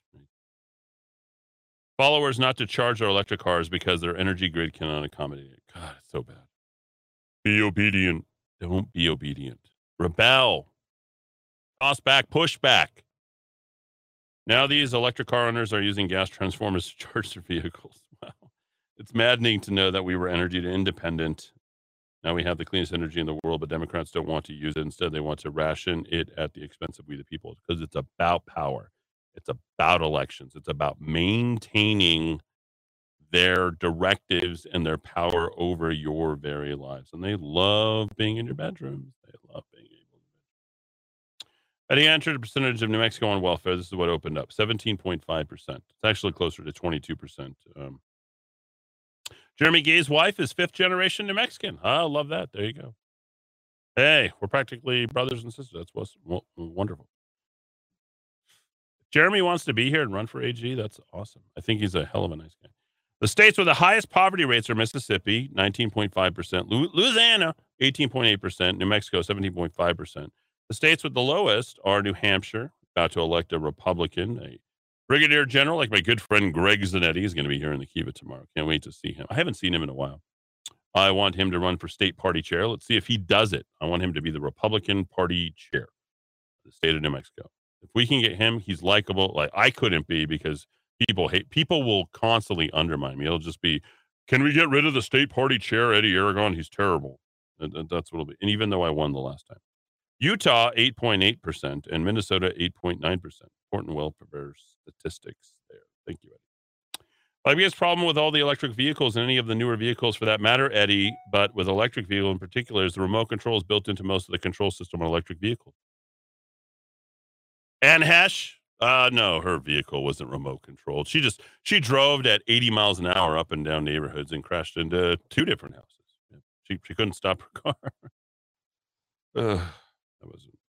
I need new conspiracy theories. There was a hackathon that basically showed that your average Joe Blow hacker could actually take full control of the steering accelerator remotely in about 10 minutes. It's actually less. I've seen it. I would love to see Zanetti as GOP chair. You're welcome.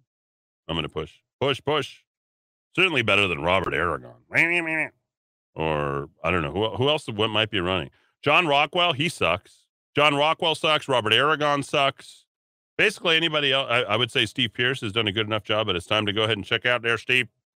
Time to go, bro. Retire. Hang out with the wife. He's a good man. Steve Pierce is a good man. But I beat him last time, but one vote. We got to cower for an hour and 54 minutes. Eddie, you didn't beat me. Okay. Whatever.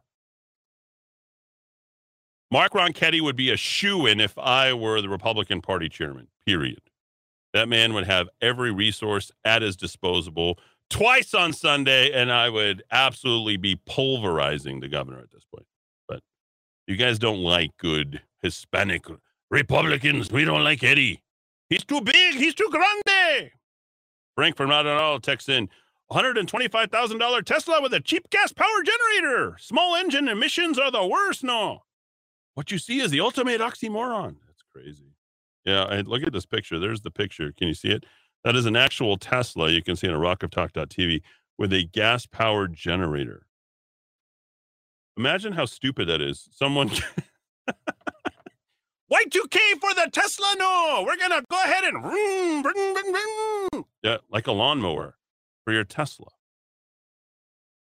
So you're putting gas into a generator to generate electricity for a Tesla. Imagine the person who drove a $125,000 vehicle off the lot only to install a gas-powered generator on the back of the vehicle. Absolutely insanity. Back after a quick break, we'll continue more of your text and the story about Amazon. Jeff Bezos, órale!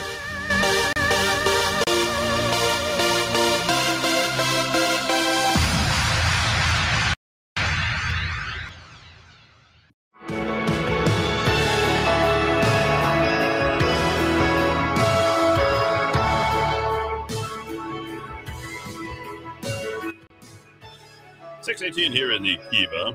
More of your text, boy. I have so many texts today.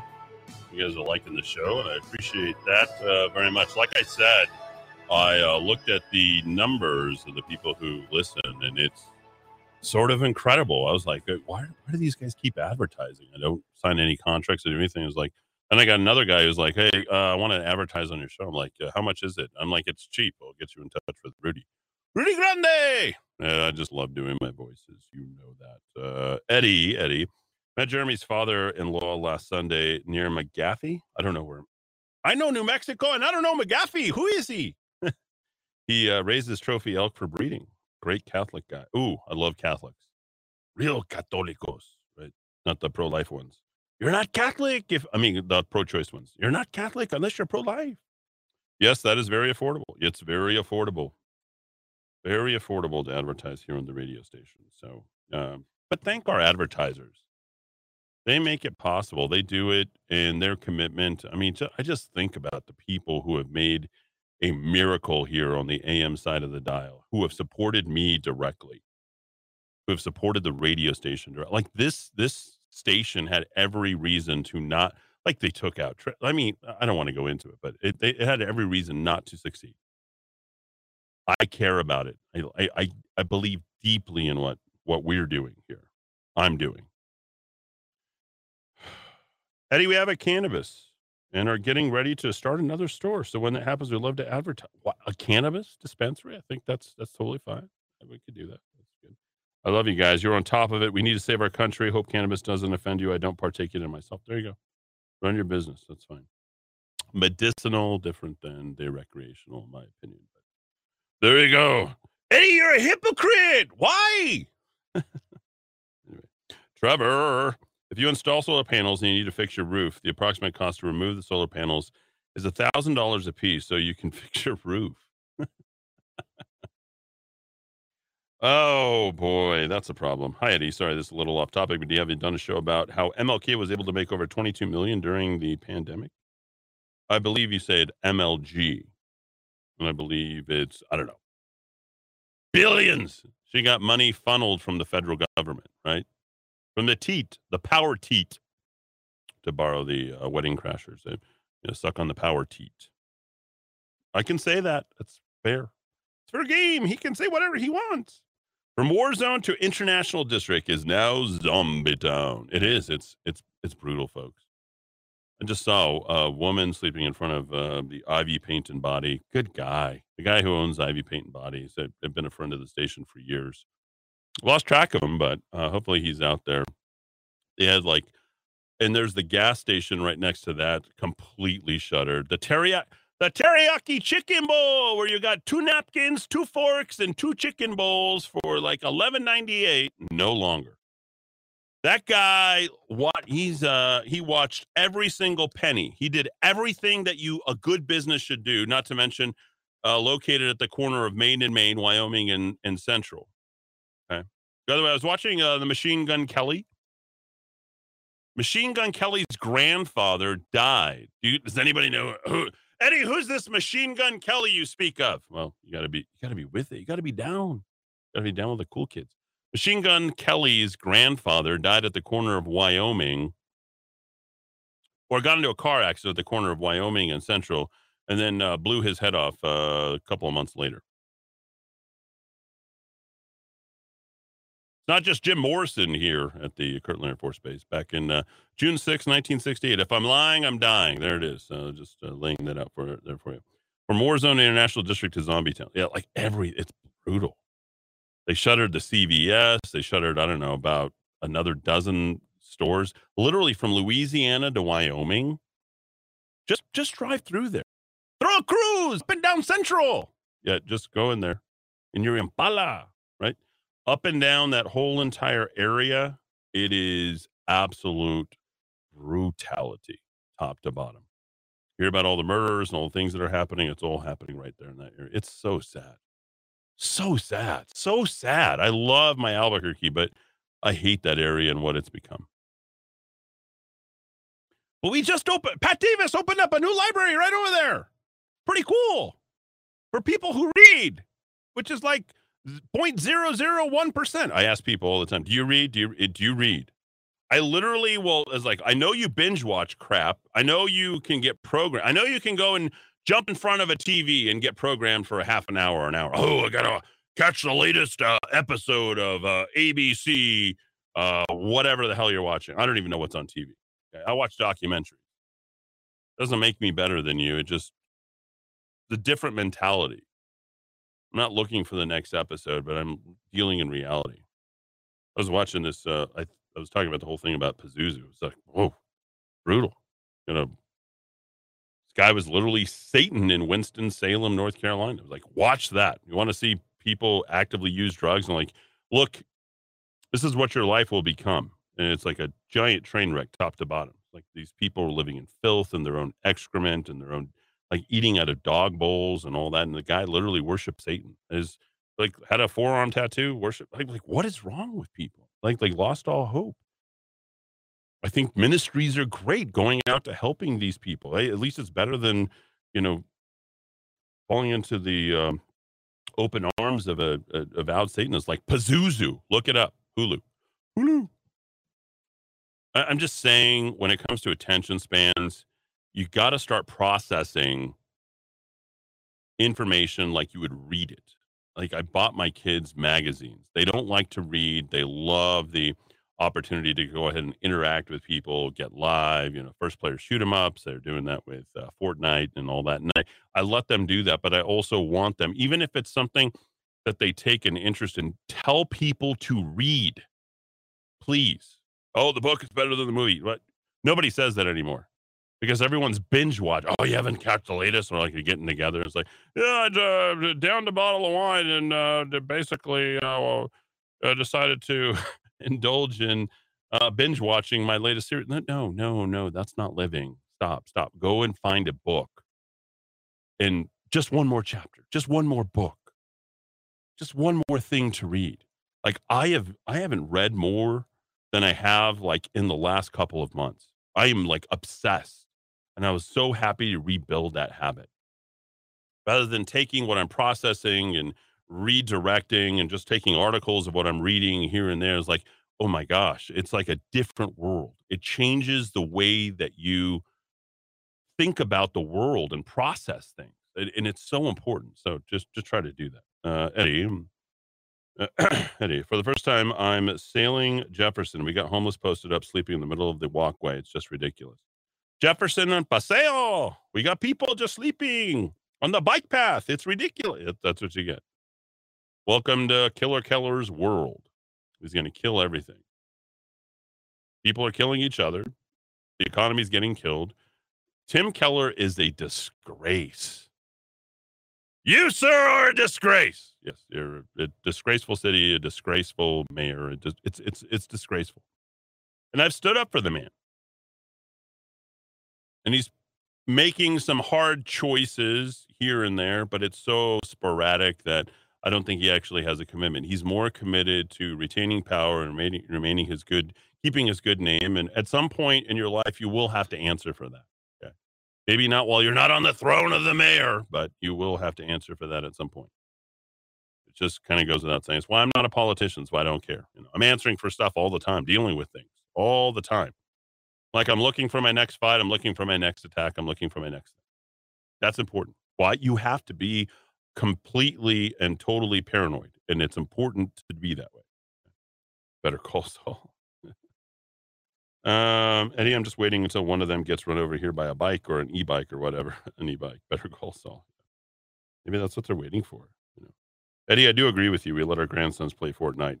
They also started reading better. Yep, they did. And the other thing, too, that's really kind of great about Fortnite, okay, and tie it to your bank account so you know what your kids are doing, is they do it, they turn on their phones, and then they go and they're communicating with people online, and it's actually a team effort, despite the fact that it's virtual. And it allowed my kids to be connected to all their friends, so they still had a social life, which was really important. Keller is a POS. Yes, he is. I would agree with that right now. I on a personal level, I would say I like Tim. I really I think he's a good man on his own element.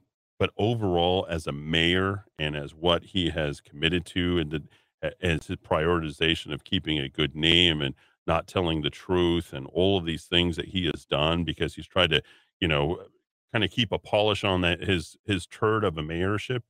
I think that's probably the problem with him. At some point, I hate to say it, whether it's now or 20 years from now, it's all going to come apart. You're going to be like, "See, I told you so. This is what I expected. Why don't you just come clean?" Like me, I had to answer myself. I've been married and divorced 3 times. I've gone through all my stuff. Yeah, I mean, I'm a little bit of a rascal.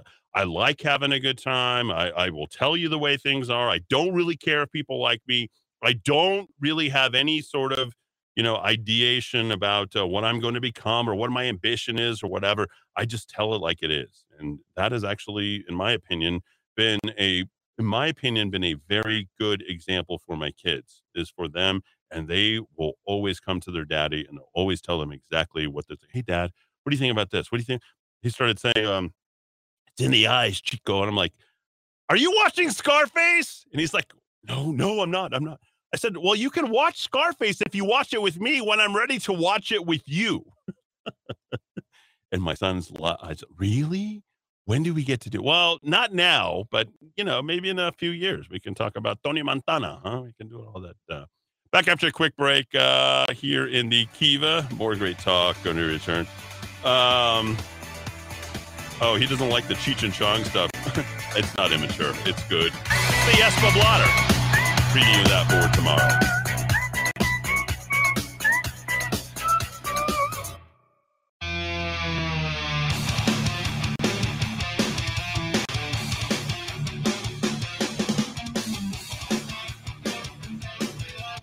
.33 here in the Kiva. Boy, I've never got so many texts. It's been a while. There's been this much input into the show, and I'm glad to hear that. I'm glad to see that. Eddie, reading requires an actively discerning mind in order to absorb and retain information, which also results in critical judgment of said information. Watching news is passive, requiring little to no active participation and even less critical judgment. Our population has become infantilized due to the convenience of media consumption. Absolutely, Natalie. Don't forget Nat and Jay Bird Saturday, new time, 3 to 6 p.m. 3-hour tour, 1 to 3. We've got Casey and his wife with the FFU, Freedom Families United, and then Dinah from 6 to 8. So it is our live lineup of programming be from 11 to 11, actually 11 to 3 a.m. So that's 15 hours of live programming on Saturdays. And if we want to go live and local, going all the way from 7 until 3 in the morning the next day. So including all of that. So I do pre-record some shows for you. So a little criticism. I'll always read the criticism. I appreciate that. I appreciate people's criticisms. You're trying to make me better. You enjoy. You have choices. You have, 54 different choices. Radio stations that are out there. There's 54 radio stations, folks. And, we got a share of that. We've got more than a share. It's pretty nice. So I will say that. I've been listening to you for years, but you have a lot of good guests and subjects. But this year you started talking stupid Cheech and Chong. I do not know why, but it's mature for someone who ran for office. I don't think so. I'm not running for office, and I'm making points. So I'm a talk radio host here. When I ran as a candidate, I think I was the most respectable mayoral candidate, and we'll leave it at that. Once in a while, it's okay, but not every day. It's like you are carrying a conversation with yourself or having a mental breakdown. We are not in Mexico. We are in New Mexico. Points of inflection, I responded. I do voices, theater of the mind, relax, points of impact. Thank you. I appreciate your criticism. I think it's just somebody who is just giving their input. I'm totally open and God save the Queen. Yes, no longer. We'll be taking calls tomorrow. Absolutely. I'm taking calls all the time. We just don't normally. If you want to call in right now, you're welcome to call in. I don't want to drone on about your personal matters, though. Please. Catholic Church is hiring a bunch of new exorcists that coming into the Kiva. Let's see what else before I get to I got to get to Amazon. Been trying. Read the New Mexico administrative code for clean car care here. srca.nm.gov. And okay, we'll look at that. See, my call was dropped. When the government claims it is doing something for our own good, you can be sure it's not. It's all about control. Sorry about that. I didn't mean to drop your call. That is good. What will they do to arrest me if I don't fill it out? I have to laugh at the part that says it's in order to conserve taxpayers' money. Do it online. What a joke. So this is a United States Census here. You should respond to a census. Let's just put it that way. Okay. If it's a census, you get it, do it. Anybody else get this quote, unquote survey from the government required by U.S. law? I doubt it. I already filled out the census with one question answered. How many people live in your household? And that's it. The only thing I responded to. Sorry for the crappy picture. So, participate. Don't know if you remember. Oh, wow. Wow. Look at that. We got, we might have the man who landed on the moon come into the Kiva. So that'll be very cool. Very excited about that as well. 550-50-500. 550-50-500 if you want to continue your text. Okay, so finally I'll get to Amazon. The Wall Street Journal covered Jeff Bezos and all these CEOs. They call it the new flex, new way of CEOs to distinguish each other. How about just running a profitable company? Wasn't that enough? Like, you don't need to see the CEOs. For all we know, it's just this evil guy that's hanging up in his top story, office, right? Amazon billionaire flashed biceps and stretched his T-shirt with his new biceps. Celebrity talent agent Ari Emanuel romped on Elon Musk's yacht, it writes, with ripped abs in full view. On Instagram, video gaming executive Strauss Zelnick posed in the skin-tight purple spandex. Talent executive Scooter Braun tended to his muscles in an ice tub, and Telegram chief executive Pavel Durov stood bare-chested in an infinity pool next to the caption, "Should I start posting photos here more often? Look how good I look." Nobody cares. Nobody cares about your own personal commitments to this stuff. If I can help people, great. Yeah. But nobody cares that you're proud of yourself at some point for whatever reason. Nobody wants to see that. And least of all the CEOs when you see a downturn in the economy that is happening right now. And the reality is they're still trying to sell you. They still want them to go ahead and get their profits and whatever else. Like, these are billionaires. Do we honestly care about their personal lives? Well, unfortunately, there are people who love that stuff. Despite all the biceps and the muscles of Jeff Bezos, things aren't going good for Amazon. For their stock split, they lost about $1,300 per share, roughly about $3,500 a share, right down to like $2,100. And they split, and then they're like, okay, we got to do something to preserve our value, let people know this perception of strength. So Amazon has been sort of going through it. They've been shutting down warehouses. They've been shorting their own expansions. Okay. They've now abandoned dozens of warehouses, and they've been trying to do, like, tell you how to think, be more woke. You know, we got to be with the world and look at the World Economic Forum. And, by the way, this great video my friend sent me is something that I should play to wrap the show on the World Economic Forum. You cannot join, doesn't matter how much money you have. Yes, sir.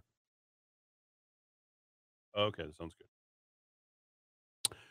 Amazon CEO Andy Jassy has developed a strategy to cut an apparent surplus of warehouses. Yes, they're not Amazoning enough anymore. They're not making enough money. So they're having to shut down 60 plus warehouses and cut 100,000 jobs. Folks, there is no larger sign of the recession reality than that. If Amazon is shuttering 60 warehouses and cutting 100,000 jobs, it's a recession. You don't even need the two negative months. They're hell-bent on Jeff Bezos being the Albuquerque resident, Albuquerque born and bred, Jeff Bezos, being the richest man in the world. Amazon, joined by other struggling retailers who have been forced to cut earning estimates as inflation remains near record high. No, it's not inflation. It's the printing of the money that created the inflation and the false numbers coming from the government about unemployment. According to the BEA, the Bureau of Economic Analysis, Amazon announced this week that it intends to close 2 delivery stations near Baltimore. Look at the size of that thing. Bessemer, Alabama. BHM1 Fulfillment Center, March 29th. Gigantic. I've toured a 4 million square foot Walmart facility in the intermodals near Chicago. Unbelievable. And then I started looking at this like, okay, well, let's look at all of the fulfillment centers. Their global total of occupancy is 2,297 facilities. 563 million square feet with 121 million square feet planned. Guess what's getting canceled, folks? About 85 million square feet of property along 60 warehouses. Amazon no longer expanding. Now, for those of you wanting to know what's happening here in Nuevo Mexico, well, here's what's very interesting. The New Mexico plant for Amazon isn't 2.9 million square feet. No, folks. It's only 650,000 square feet. Located at 701 Atrisco Vista Boulevard. Small sortable facility. That's all you got here. Supposed to be 2.9 million square feet. Will never be. On 65 acres, will never be. It will only be 650,000 square feet. If they do expand, it'll be piecemeal. And I said if. They're not looking to expand any more than they are right now. It is a small, sortable fulfillment center here in New Mexico. And, of course, it's woke, you know. You know that. They have their solar panels. And what's been happening to the solar panels at Amazon? Yeah, they've been catching on fire. The roof is on fire. Yep. Out of an abundance of caution following a small number of isolated incidents on on-site solar systems owned and operated by third parties, Amazon proactively powered off our on-site solar systems in North America.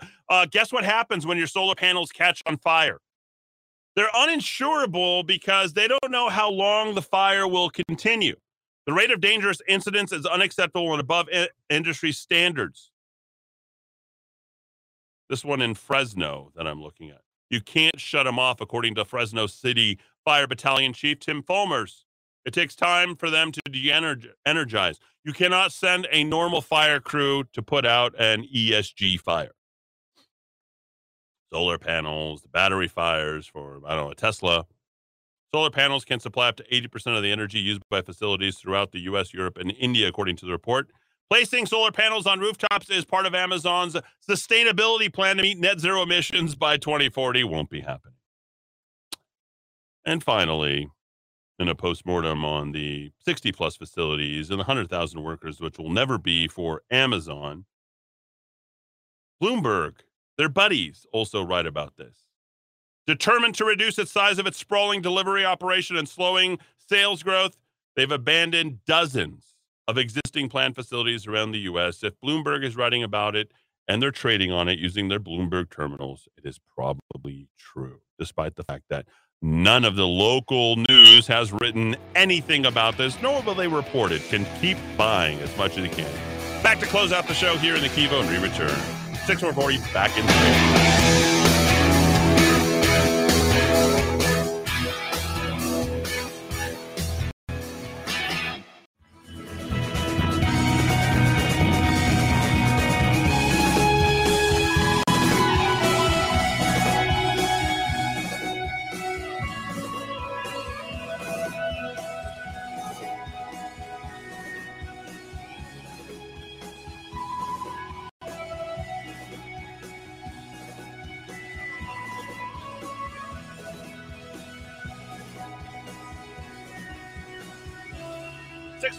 here to close out the show. Appreciate all of you listening into Kiva. Frank Dexton, what about Amazon Los Lunas? Yeah, what about it? It's not going to happen. There you go. I don't know what else to say. Like, the world changes, and you have to pay attention to it. Like, they'll be telling you this in about a week and a half time. They're like, oh, I heard it first on Eddie Aragon's program on his radio station. We heard it. Oh, Eddie's a liar. Eddie's like, how many times have I been wrong? I'm paying attention, and that's a good thing. Because the people who pay attention will ultimately be sort. There's three ways to win, right? Be first, be smarter, or cheat. I don't cheat, right? The end of Margin Call. You got to watch it. It's great. Jeremy Irons. I love that speech. Love that speech. You know, that's what it's all about. Jeremy Irons.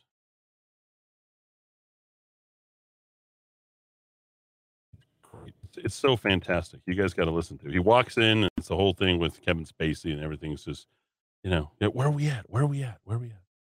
By the way, 9/11 this Sunday. I'll be with my kids in Carlsbad and El Paso. It'll be fun down there. I love my Cheech and Chong accent. Like, what's wrong with you? How do you not love that? That's just good all day. My family still loves it. I mean, my friends love it. Everyone seems to love it. Like, found the only person. Are you okay? The timer on my computer is going off? What does that mean? We'll let you listen to Jeremy Irons. Take a listen.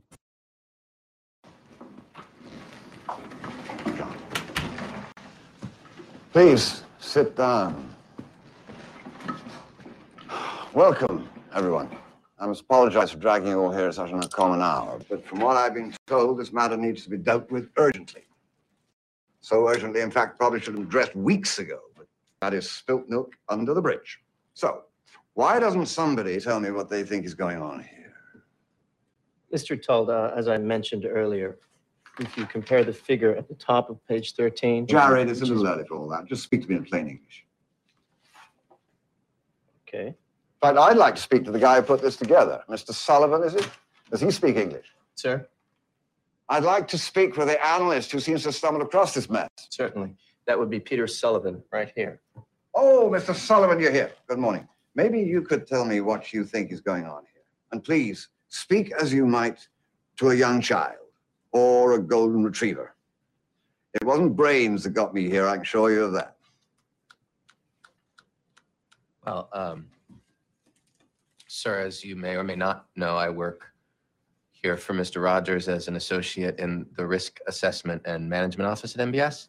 Please, just relax, stand up, tell us in a clear voice what is the nature of the problem. Okay. Well, as you probably know, over the last 36 to 40 months, the firm has begun packaging new MBS products that combine several different tranches of rating classification in one tradable security.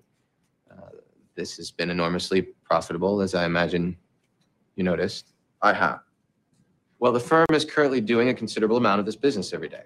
Now, the problem, which is, I guess, why we are here tonight, is that it takes us, the firm, about a month to layer these products correctly, thereby posing a challenge from a risk management standpoint. And Mr. Sullivan, that challenge is? Well, we have to hold these assets on our books longer than we might ideally like to. Yes. But the key factor here is these are essentially just mortgages. So that has allowed us to push the leverage considerably beyond what you might be willing or allowed to do in any other circumstance, thereby pushing the risk profile without raising any red flags. Now, thank you, Mr. Sullivan. Sit down. What I'm guessing your report here says, and give me some rope here. What I'm guessing it says is that considering the, shall we say, bumpy road we've been on the last week or so, that the figures your brilliant co-workers up the line ahead of you have come up with don't make much sense anymore, considering what's taking place today. Actually, not what's taking place today, but what's already taken place over the last 2 weeks. So you're saying this has already happened? Sort of. Sort of. And Mr. Sullivan, what does your model say that that means for us here? Well, that's where it becomes a projection. But you're speaking with me, Mr. Sullivan. Well, sir, if those assets decrease by just 25% and remain on our books, that loss would be greater than the current market capitalization of this entire company.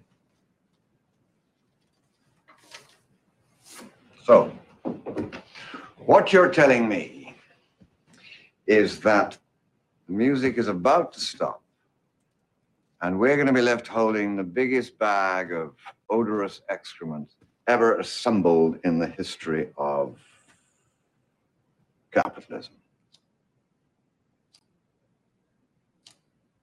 Sir, I'm not sure that I would put it that way, but let me clarify, using your analogy, what this model shows is the music, so to speak, just slowing.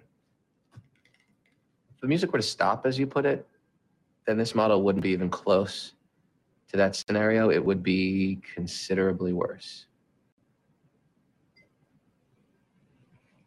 Let me tell you something, Mr. Sullivan.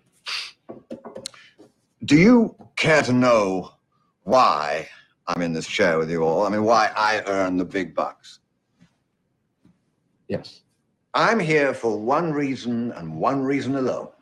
I'm here to guess what the music might do a week, a month, a year from now. That's it. Nothing more. I'm standing here tonight. I'm afraid that I don't hear a thing. Just silence.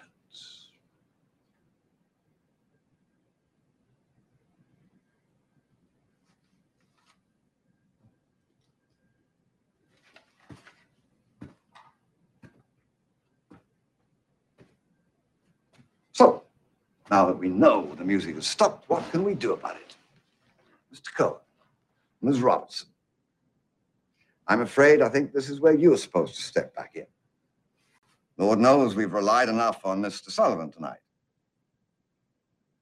What do you have for us?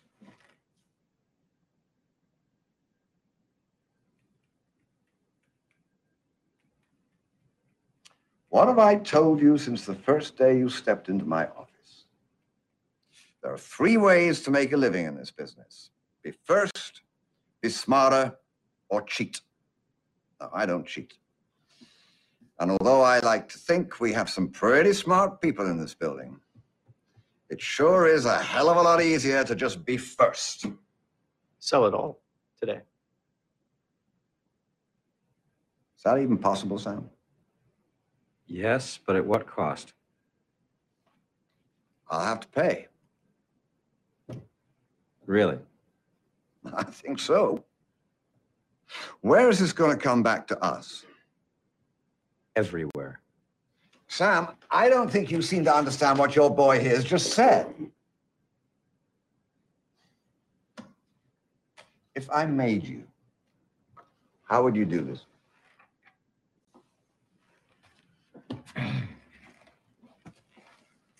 Well, you call the traders in for the normal 6:30 meeting and you be honest with them because they're going to know it's the end either way. So you're going to have to throw them a bone and a pretty big one. And then you've got to come out of the gate storming.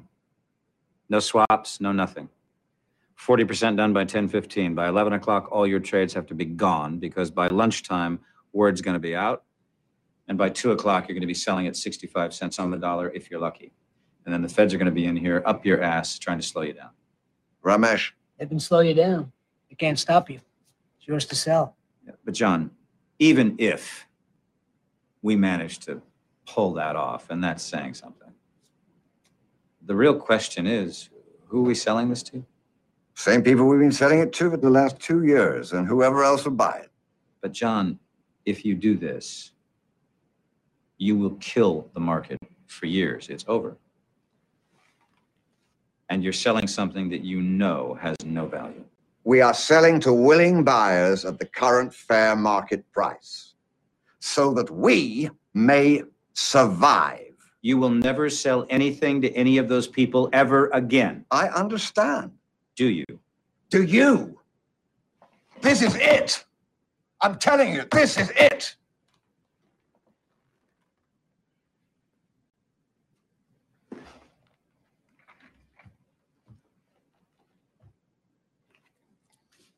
Now it's 4 o'clock. Jared, you got till 5 to break this down, draw me up a plan. Is there anybody else who knows what's in here at the moment, block by block? Eric Dale. And where is I would highly recommend that you watch this movie, particularly at this point of everything. The movie is called Margin Call, released 2011, about the 2008 mortgage-backed securities debacle. And I think it's more or less, given the 3/4 points, it's already been recommended. We should be well above 4. And folks, if you prepared for this moment, you're going to be just okay. And if you haven't, then there's winners, there's losers, and that is a good thing. No doubt about it. The world is full of it, one way or the other. And when there's winners and losers, like I told you, you have to figure out a way. If you don't have enemies, figure out a way to make them. If you don't have friends, figure out a way to make those. Back tomorrow, 4 p.m. for our Friday show.